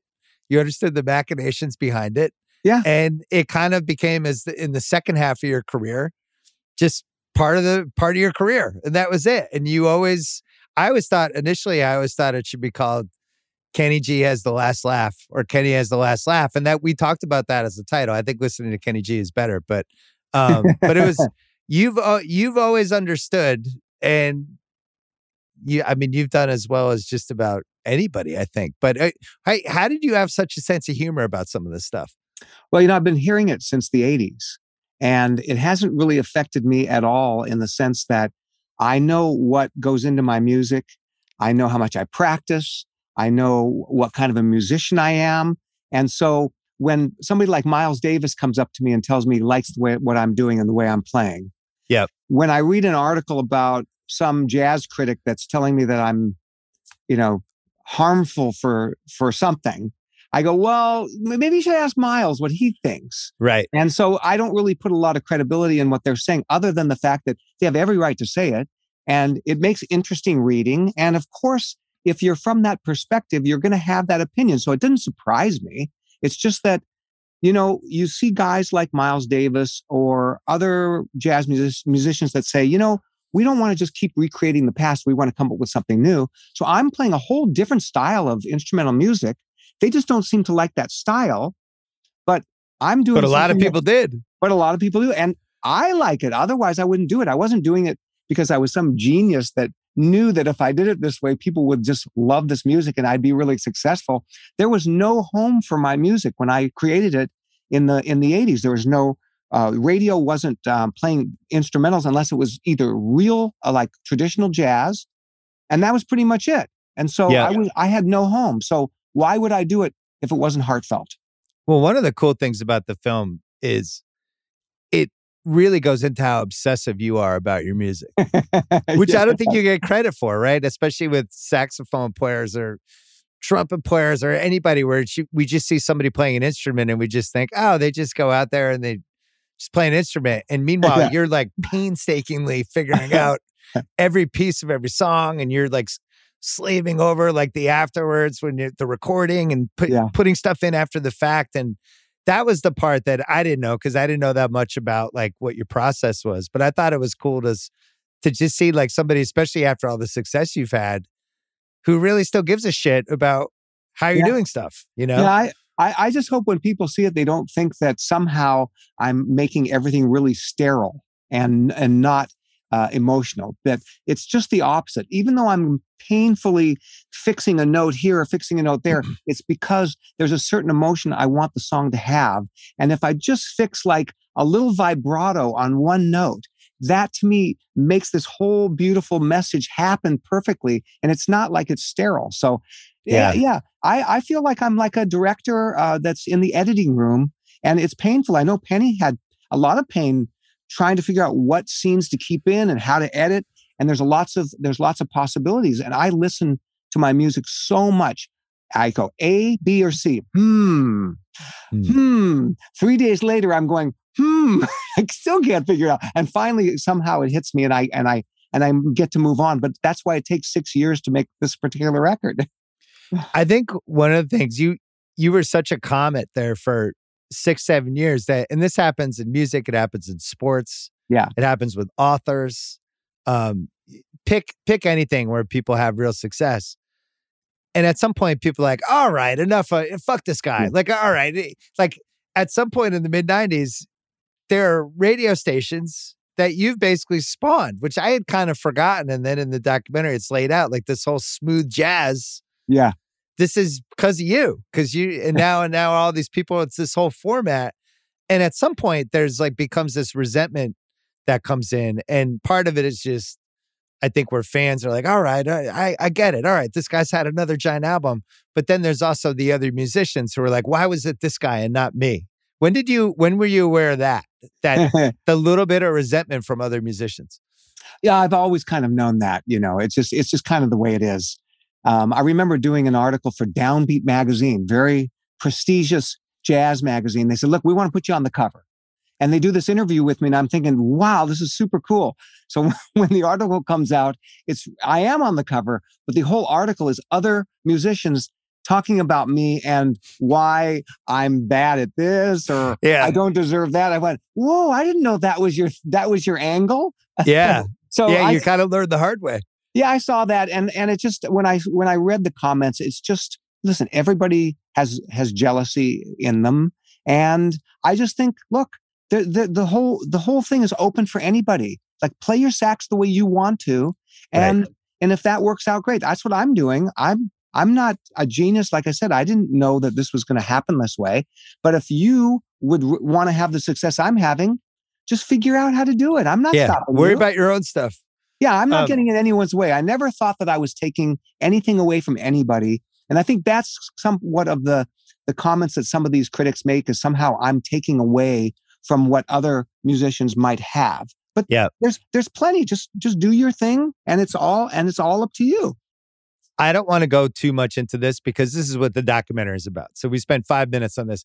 I want to go into the stuff the documentary couldn't really get into because we had less than 2 hours. One of the things, I'm so fascinated by your celebrity golf career. Oh, wow. And we were trying to figure out, how do we shoehorn this in? It just didn't make sense because the way we did this film, it's like, it's about a specific thing. And Penny's so brilliant as a director. And it's like, if we start shoehorning in these other things that I think all of us think are interesting about you, all of a sudden, I always call it like a documentary is like a highway, and you can get off at an exit to get gas, but you can't get off on the exit to go 20 minutes to a Starbucks. Now your trip's screwed up, right? I hear you. With a documentary, you can get off quickly on the exit, but you can't go too far. So, all right, first the celebrity golf stuff. Are you the best celebrity golfer? Who's better than you?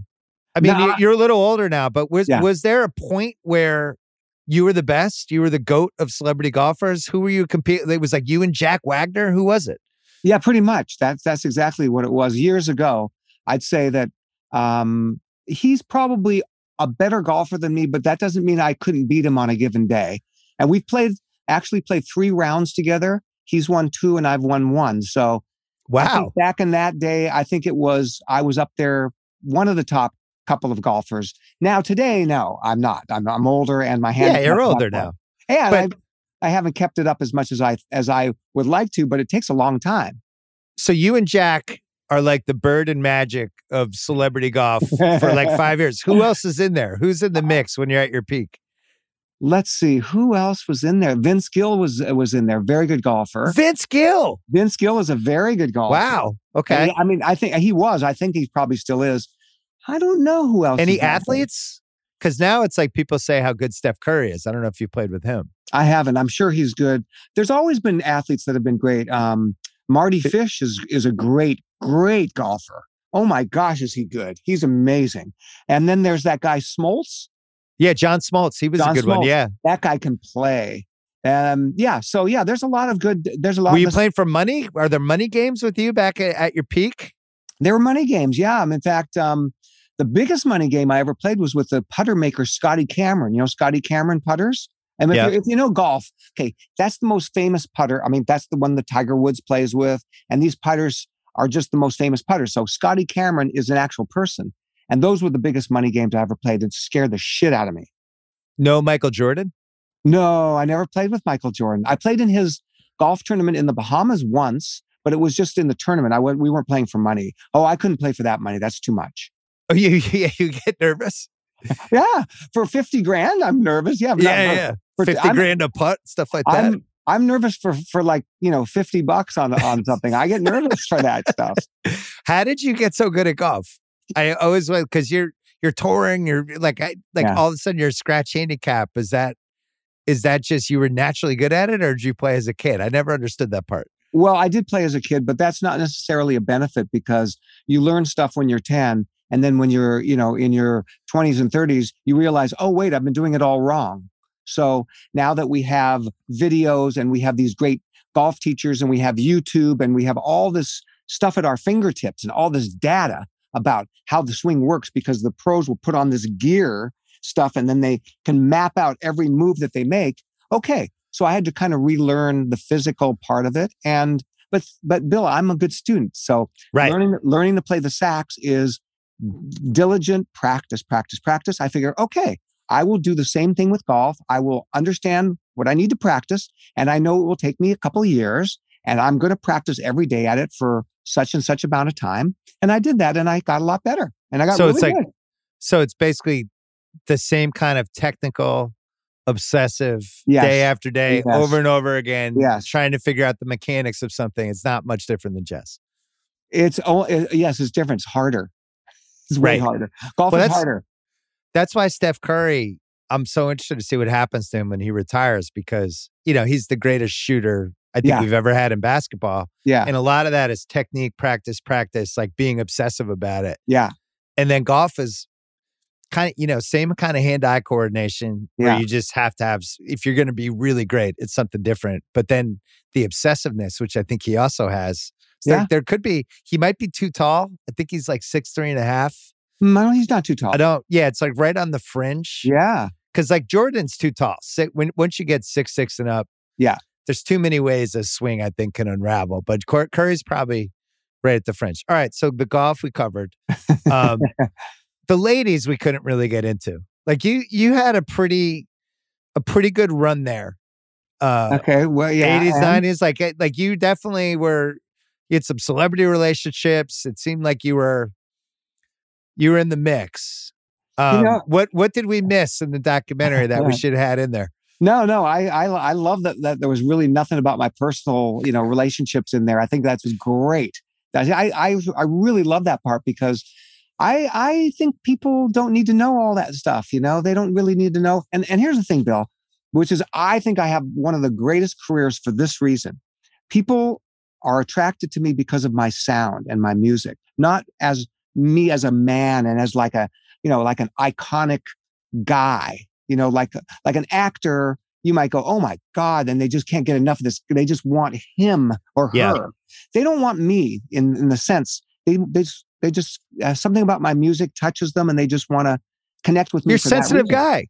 Yeah. And so for me, it's always been great that nobody really cares that much about what goes on in my private life, which is just fine by me, which allows me to go to Whole Foods and go shopping. I get to do my laundry. I get to go to Home Depot and buy stuff. And I'm not attracting a huge crowd by doing it. It's pretty awesome. And you were, for somebody who was so famous, you're even though you're dating different people, but it was pretty on the down low. Like it was never. No. You seem like you never dated like the Jennifer Aniston in year 2 of Friends, like somebody who was like too famous, where all of a sudden you're sucked into a tornado of like this A-list celebrity relationship where now you're getting followed everywhere you go. So you I thought you were strategic how you handled it. Well, I was married most of my life during my prime, so I really wasn't out there. Well, you had that too. Yeah, I wasn't out there doing stuff. So it was pretty easy for me to keep a low profile on that. And when did you get married? What year? I was married in 1992. Yeah, so you had like 4 or 5 years there. I sure did. Yeah. Well, but also the good thing about those years that we didn't have cell phones. Right. So, who knows what I did during those years? Nobody knows. It's all there's no phones. There's no internet. It was way harder now. Like even Kim Kardashian and Pete Davidson, they go on like 2 dates and there's photos. Yeah, I know. Everywhere they're going, they can't even go to an amusement park. Yeah, the thing that I really here's what I don't like about our modern technology. What I do like is what you see in the movie where, as you talked about earlier, I get to fine tune things and I have the ability to take a note and move it or fix this and that. That's fantastic with the technology. Here's what I don't like. I don't like the fact that if I'm playing a concert in, Omaha, Nebraska, and let's say it's just whatever it is, guys are filming it or girls or whatever, and then it's out there and the public can hear how we see the mystery's gone. Like, why do you even need to come to my concert if you can just go online and just see a whole bunch of live shows? You don't really need to see it. Comedy's like this too, right? Where you can, they're taping, and a lot of the comedians are like, "Put your phones away. You don't get to tape this. I'm still working out my material stuff." That's right. And if it's not worked out very well, and somebody puts it out there, somebody goes, "Oh, well, that guy's not so good, or that guy's not so funny." But we don't have that chance to work it out like that anymore. Everything's public, and I don't like that part of it because I just always thought that if people wanted to like see me, come to my concert. If you want to hear me play, you got to come see me play. You can't get it any other way, but now you can get it all other ways. And I don't like that. We hit your hair in the doc a little bit. Yeah, we did. But the hair became a calling card for you. I'm going to say late 80s. And at some point, that was it. You just kept it. But when as the hair's growing, at what point are you like, I'm going with this? This is it. What year are we talking about here? We're talking about my junior year in high school. So I'm like 16, 17. And, I've got the kind of hair that if it's short, it's still got a little curl that kind of goes out of control. Yeah. So it's like, I can't do anything with it. I'm going to grow it long and just see what happens. I didn't know what it would look like with longer. And it went through a really ugly stage where it was too long to be good short and too short to be good long. And then finally it got longer, and then the curls started to just kind of find their own spot. And I'm like, hey, this is a lot easier. Now I don't have to think about it. And so it's just been this way forever. I don't put a lot of time into my hair. It just is the way it is. And it's so great that I don't have to think about it. I already know, and I say this at my concerts, so this is not a dig, but I know that if I cut my hair, my career will go right down the toilet, just like Michael Bolton's. Well, yeah. And I say that at my show like that. Michael and I are friends, so he knows I say this joke, right? Yeah. So I say that, and the audience goes, "Oh no!" And it's like, it's so funny because Michael and I are really good friends, and so I think that's a funny joke. That's a good one. The music that we didn't have Sirius back then, so I guess it's like a radio station when it becomes a format. Yeah, and you're caught up in that. But you're not profiting from that, right? All these radio stations, you're profiting in a way. Yeah. But they're jumping on the Kenny G bandwagon with this format. Is it going? Are you like honored? Are you a little bit like, this could go in a weird direction? There's copycats? Like, how are you thinking about this? Because you're at like the peak of your powers, and now there's other people kind of jumping on the bandwagon for it. How are you thinking competitively? Because you're a competitive guy. Oh, I'm honored, all the way honored. It's all part of a big team. The more radio stations that are supporting my sound, great. Copycats are never worried about because it's, they're not, nobody can sound like me and I can't sound like somebody else. It's like I'm unique. So I never worried about any of that stuff. It was all great that there were so many people playing the music. And yes, there was a time when I thought that the record companies were signing too many instrumentalists. Yeah, just because they wanted to get in on this, and quite frankly, those guys were not that good. They weren't that great. They felt like it was a trend almost. Yeah, and it's just like, well, listen, if somehow they thought, well, you write this little kind of smooth, little snappy tune, you put a little sax on top of it, boom, that's all it takes. I'm thinking that's not even close to what I do with my music. These melodies are they're like inside of me, and I have to squeeze them out. And it's not like I just go into the studio and just whip out a tune and put a sax on. This is, as you saw in the movie, is painfully crafted to make what I consider like a little masterpiece every song. So I'm thinking, okay, you can put out all the other stuff that you think sounds like me, but it won't even come close. What year did you start flying a plane? Because that's another thing that we have in the doc, but not. Yeah, you fly everywhere. You freaking flew back.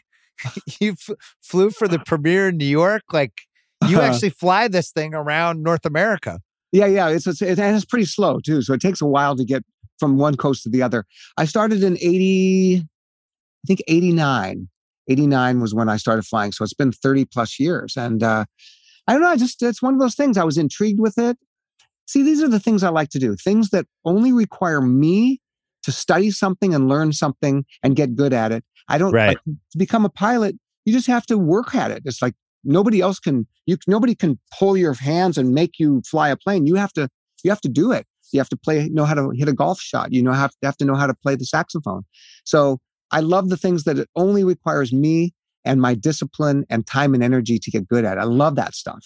So what are like two other things that you easily could have tried to master that you decided, nah, screw it, I'm not doing that? Like, I feel like video games, you would have been amazing if you. I would have been, yeah. I would have been. Absolutely. Had the discipline. But was there anything? Is there like a ship that sailed that you kind of look back and go, I could have been great at that. I should have done that.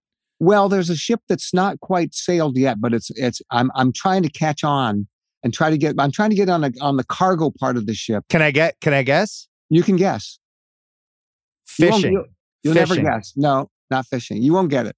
All right. What is it? Learning French. Really? Yeah. It's It's not hard. It's not hard. It means you just have to study French and like put an hour a day in it. And in about a year, you'll probably be speaking French really, really well. I just don't have that hour, or I don't want to put that hour in right now. And I know what it takes, and I'm not doing it. But at some point you're going to do it.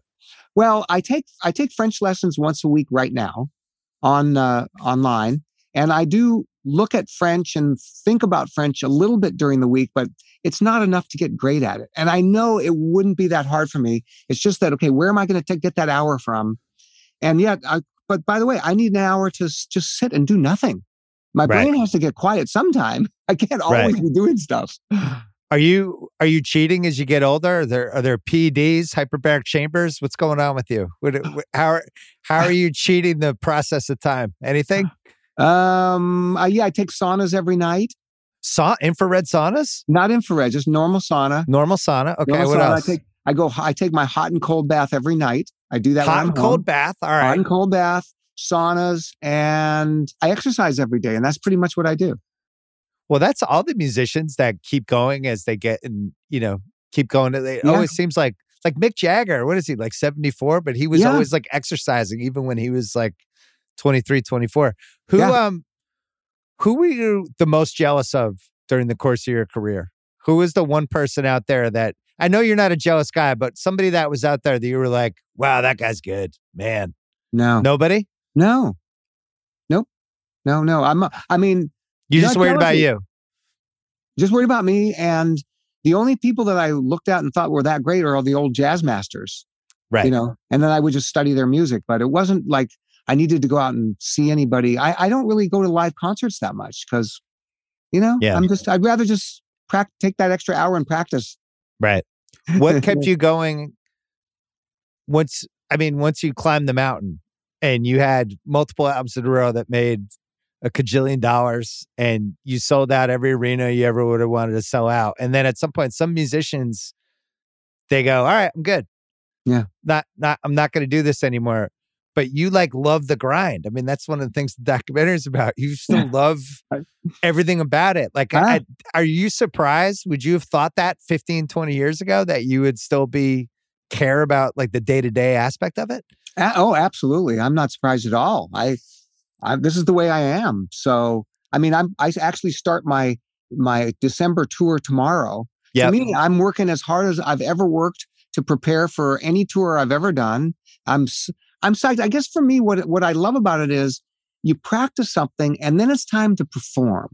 It's like you're on the driving range. Okay, if there was never a golf tournament that I play in, I'd think, okay, I want that golf tournament. I want to prepare for something. So when I'm practicing every day, I'm going, okay, I'm preparing because I'm practicing this great lick that I'm playing. Oh, okay, can I do that in front of an audience when the moment hits? Can I?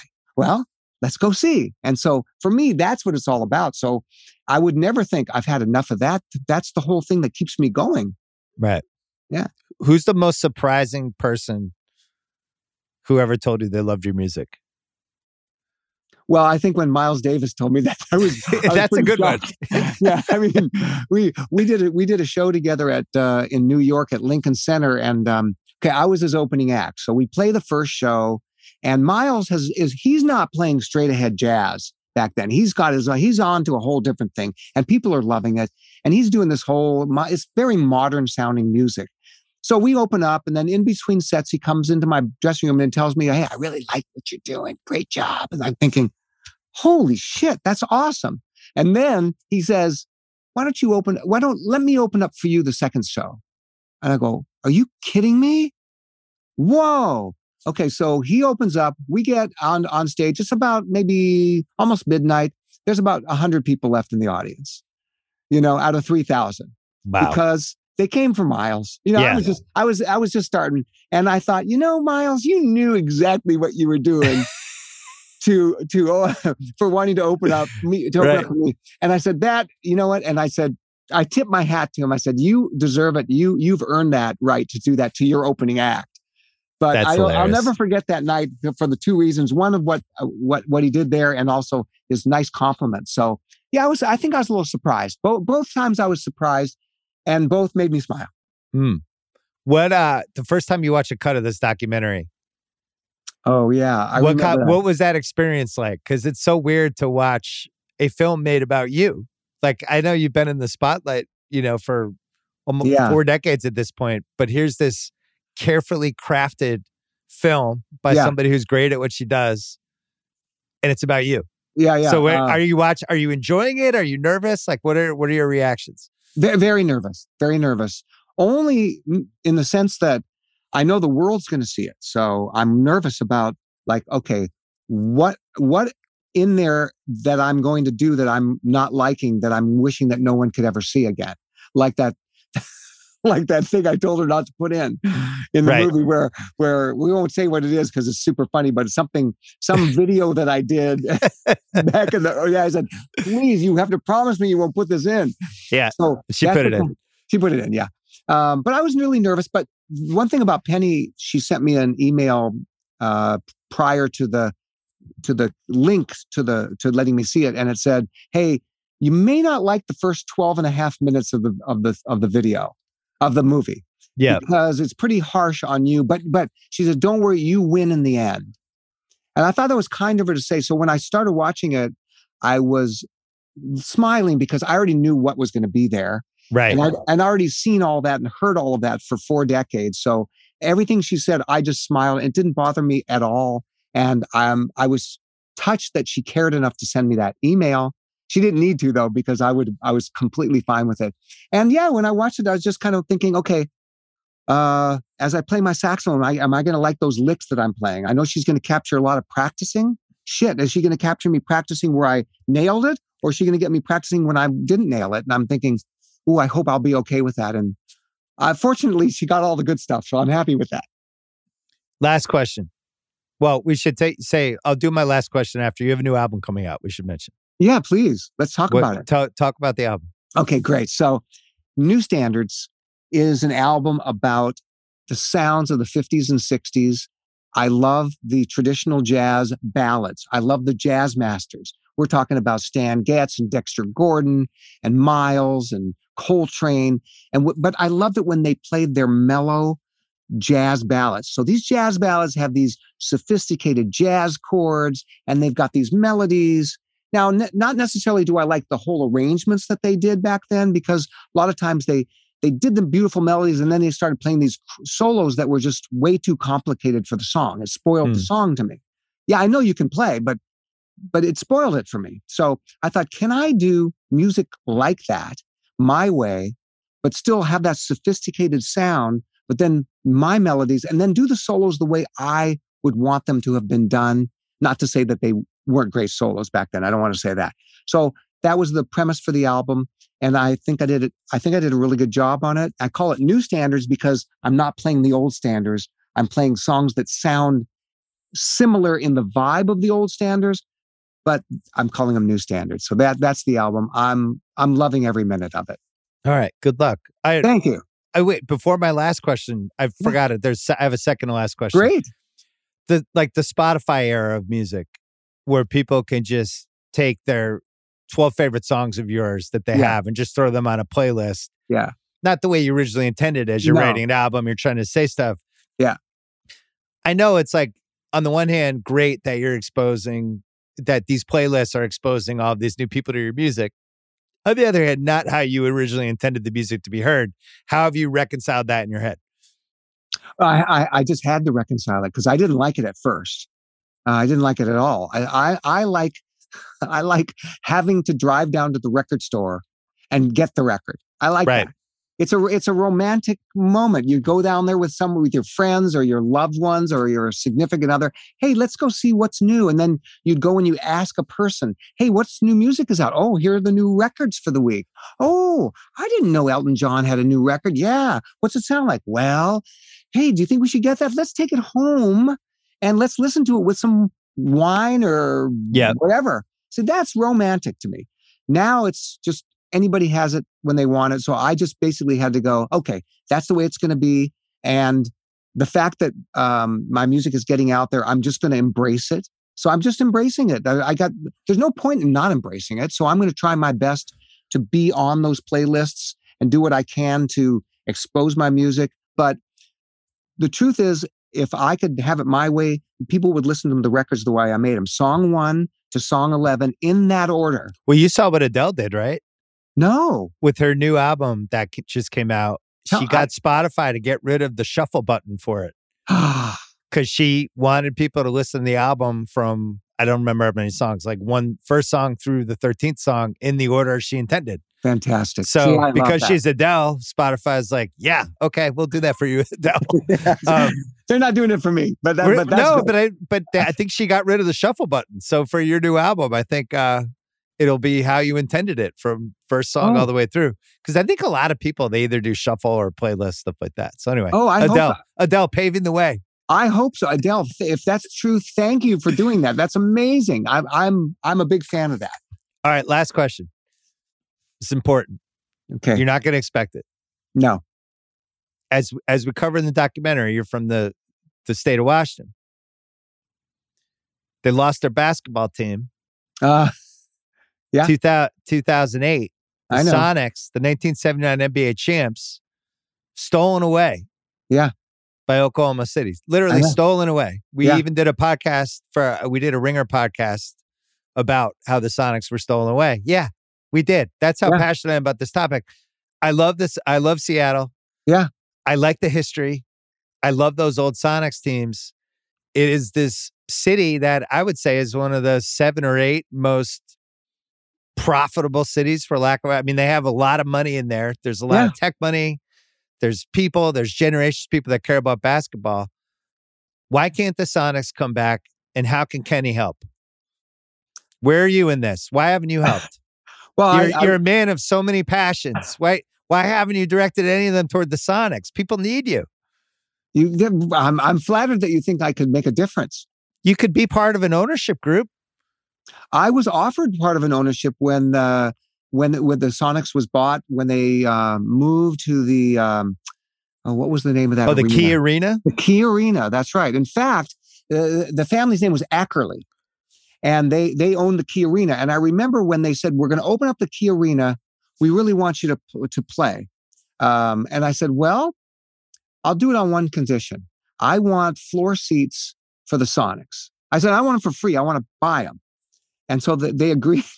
So you got courtsides? I got courtside. I got 50-yard line courtside seats. I had 4 right in the middle that I paid for, but I got access. I said, so I made them. So what year is this? Is this 90s or 2000s? It might be right around there. I can't remember the exact. It's got to be nice. So Sean Kemp and Gary Payton, those guys are probably on the team at that point. Gary Payton and Sean Kemp, Gary Payton. So you're courtside for the Sonics games. And I would play the anthem many times. So I would just sit in my seat, and it's time for the anthem. I literally stood up, walked like 5 steps, played the national anthem, and backstepped back into my seat. It was the coolest thing ever. Did you interact with the players at all? They nodded at me. I remember playing when they were playing that championship game. I think they were playing against the Chicago Bulls. Yeah, 96 finals. And I played the national anthem. And when I play the national anthem, when I get to that high note, I do my circular breathing thing. So I hold that note so long, and it drives some people, just like the documentary, it drives some people crazy. And most people go, whoa, it's so amazing. So I did that and held the note. And as I did it, I looked at all the Chicago Bulls guys and kind of pointed my finger at them, saying, like, this is for the Seattle Sonics. I'm pointing my finger at you guys. Yeah. I think they might have lost that game, but anyway. So I love the Sonics. I was so heartbroken when they left, and there should be a way between Bill Gates is up there. You got Amazon, Bezos, Starbucks is up there with all those guys. You would think that they could get together. And how about Pearl Jam? Eddie Vedder, who's been on this podcast, I asked him about this too. The Pearl Jam guys, you could put together an amazing ownership group. I don't know, just throwing it out there. I think Jeff Bezos probably has a better chance of doing the ownership, because it's going to cost so much. Right. It's probably $3 billion, 2.5, $3 billion. Well, you gotta, if maybe you could do the same agreement where if you play the anthem, I'd be happy. You get to at least 2 court sides, maybe 4. I'm sure the court sides would be going nuts. Think how much those court sides would be now. Oh my god, 50-yard line, Jesus, unbelievable! But it's like $20K a game. Oh yeah, I think what did I pay? It was like maybe $900 or $1,100 for a For game. four? Yeah, that makes sense. Yeah, something like that. It wasn't that expensive. And like I said, I wasn't asking for freebies. I just said, look, so I made them sign a contract that said, I have the right to buy these tickets in perpetuity. So that means that they no matter what happens. But then when the team's gone, okay, that went away, unfortunately. I wonder if you could have enforced it with Oklahoma City. Maybe, huh? You just could have kept the tickets and just held them high and left them empty every game. And then fly to Oklahoma for the game. Yeah, you could have flown your plane. All right, I look forward to meeting you in person. I know we're going to do a dinner at some point. I'm really excited for this, for people to see this film. I loved how great you were with it and great with us, and you just couldn't have been better to work with. So we all appreciated it. I want to thank you on behalf of, like when Penny said that she pitched the idea to you, she was sure that you were going to just go, no way. So I want to thank you because you gave it the green light, Bill. Penny had her pitch and all that, but you're the man that gave it the green light. You obviously thought there was something there. So thank you. I'm just completely flattered that anybody would be interested in doing this on me. It was me and Sean Fennessy and Noah, and we all kind of were like, wow, that's one of the best pitches I've ever seen. We also didn't think you were going to do it. Oh, wow. We just were like, why would he do it? But we had the connection and all of a sudden, and then you became enchanted by the pitch. But I just assumed like if you were ever going to do something like that, it would already happen. But sometimes those are the best films. The funny that you mentioned that, like when it came up, I presented it to my management team and they go, look, we just did one because they managed Dolly Parton. Look, we just did one with Dolly, with these guys from England. Look, we know them really well. You'll get ownership. You're not going to get any ownership if you do it with HBO. And they had all these reasons, money and this and that. And I went, I get all that, but this is happening right now. Yeah. Right here. I've got people excited. I like the idea of it. And I just think this is a better way to go. Let's just do that. And as soon as I said that, they said, great, we're behind you and we'll make it the best we can. So good. It's interesting that you thought that it would have already happened because my own management thought that I should maybe just figure out how to do it on my own so that I can own it. But this is better. It's why it's better? Because this is real. I had no control. Like if I had control over this documentary, first of all, it wouldn't be coming out now because I'd still be tweaking it. Right. It would take 9 years to make. 9 years. And I would have taken out every lick that I didn't like and replaced it. And then that scene where I'm doing that stupid video, that would definitely not be in there. Right. But the fact that it's in there makes me cringe when I watch it, but it's real. And I think that's why people really like it because it's not just a fluff piece about my career and how successful I've been. So that's because of you guys. So I thank you for that. All right. Well, it was great to get to know you during this process. I'm excited to buy you dinner, which will be happening soon. I'm looking forward. Yeah. And I look forward to the film coming out. Thanks for being on the podcast. Appreciate it. Yeah, Bill. Thank you. That's it for the podcast. It was produced, as always, by Kyle Crichton. Don't forget about the rewatchables. JFK coming Wednesday night, 30th anniversary coming up for that movie, too. That's why we're doing it. And then this podcast, Thursday, I have something special for the Thursday pod. Plus $1 million picks. But stay tuned for that. See you Thursday.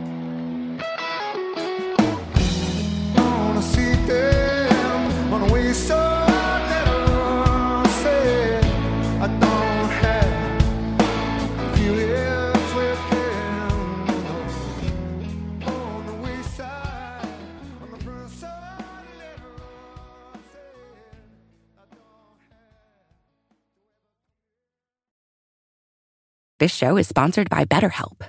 It's a simple truth. No matter who you are, mental health challenges can affect you, and how you manage them can make all the difference.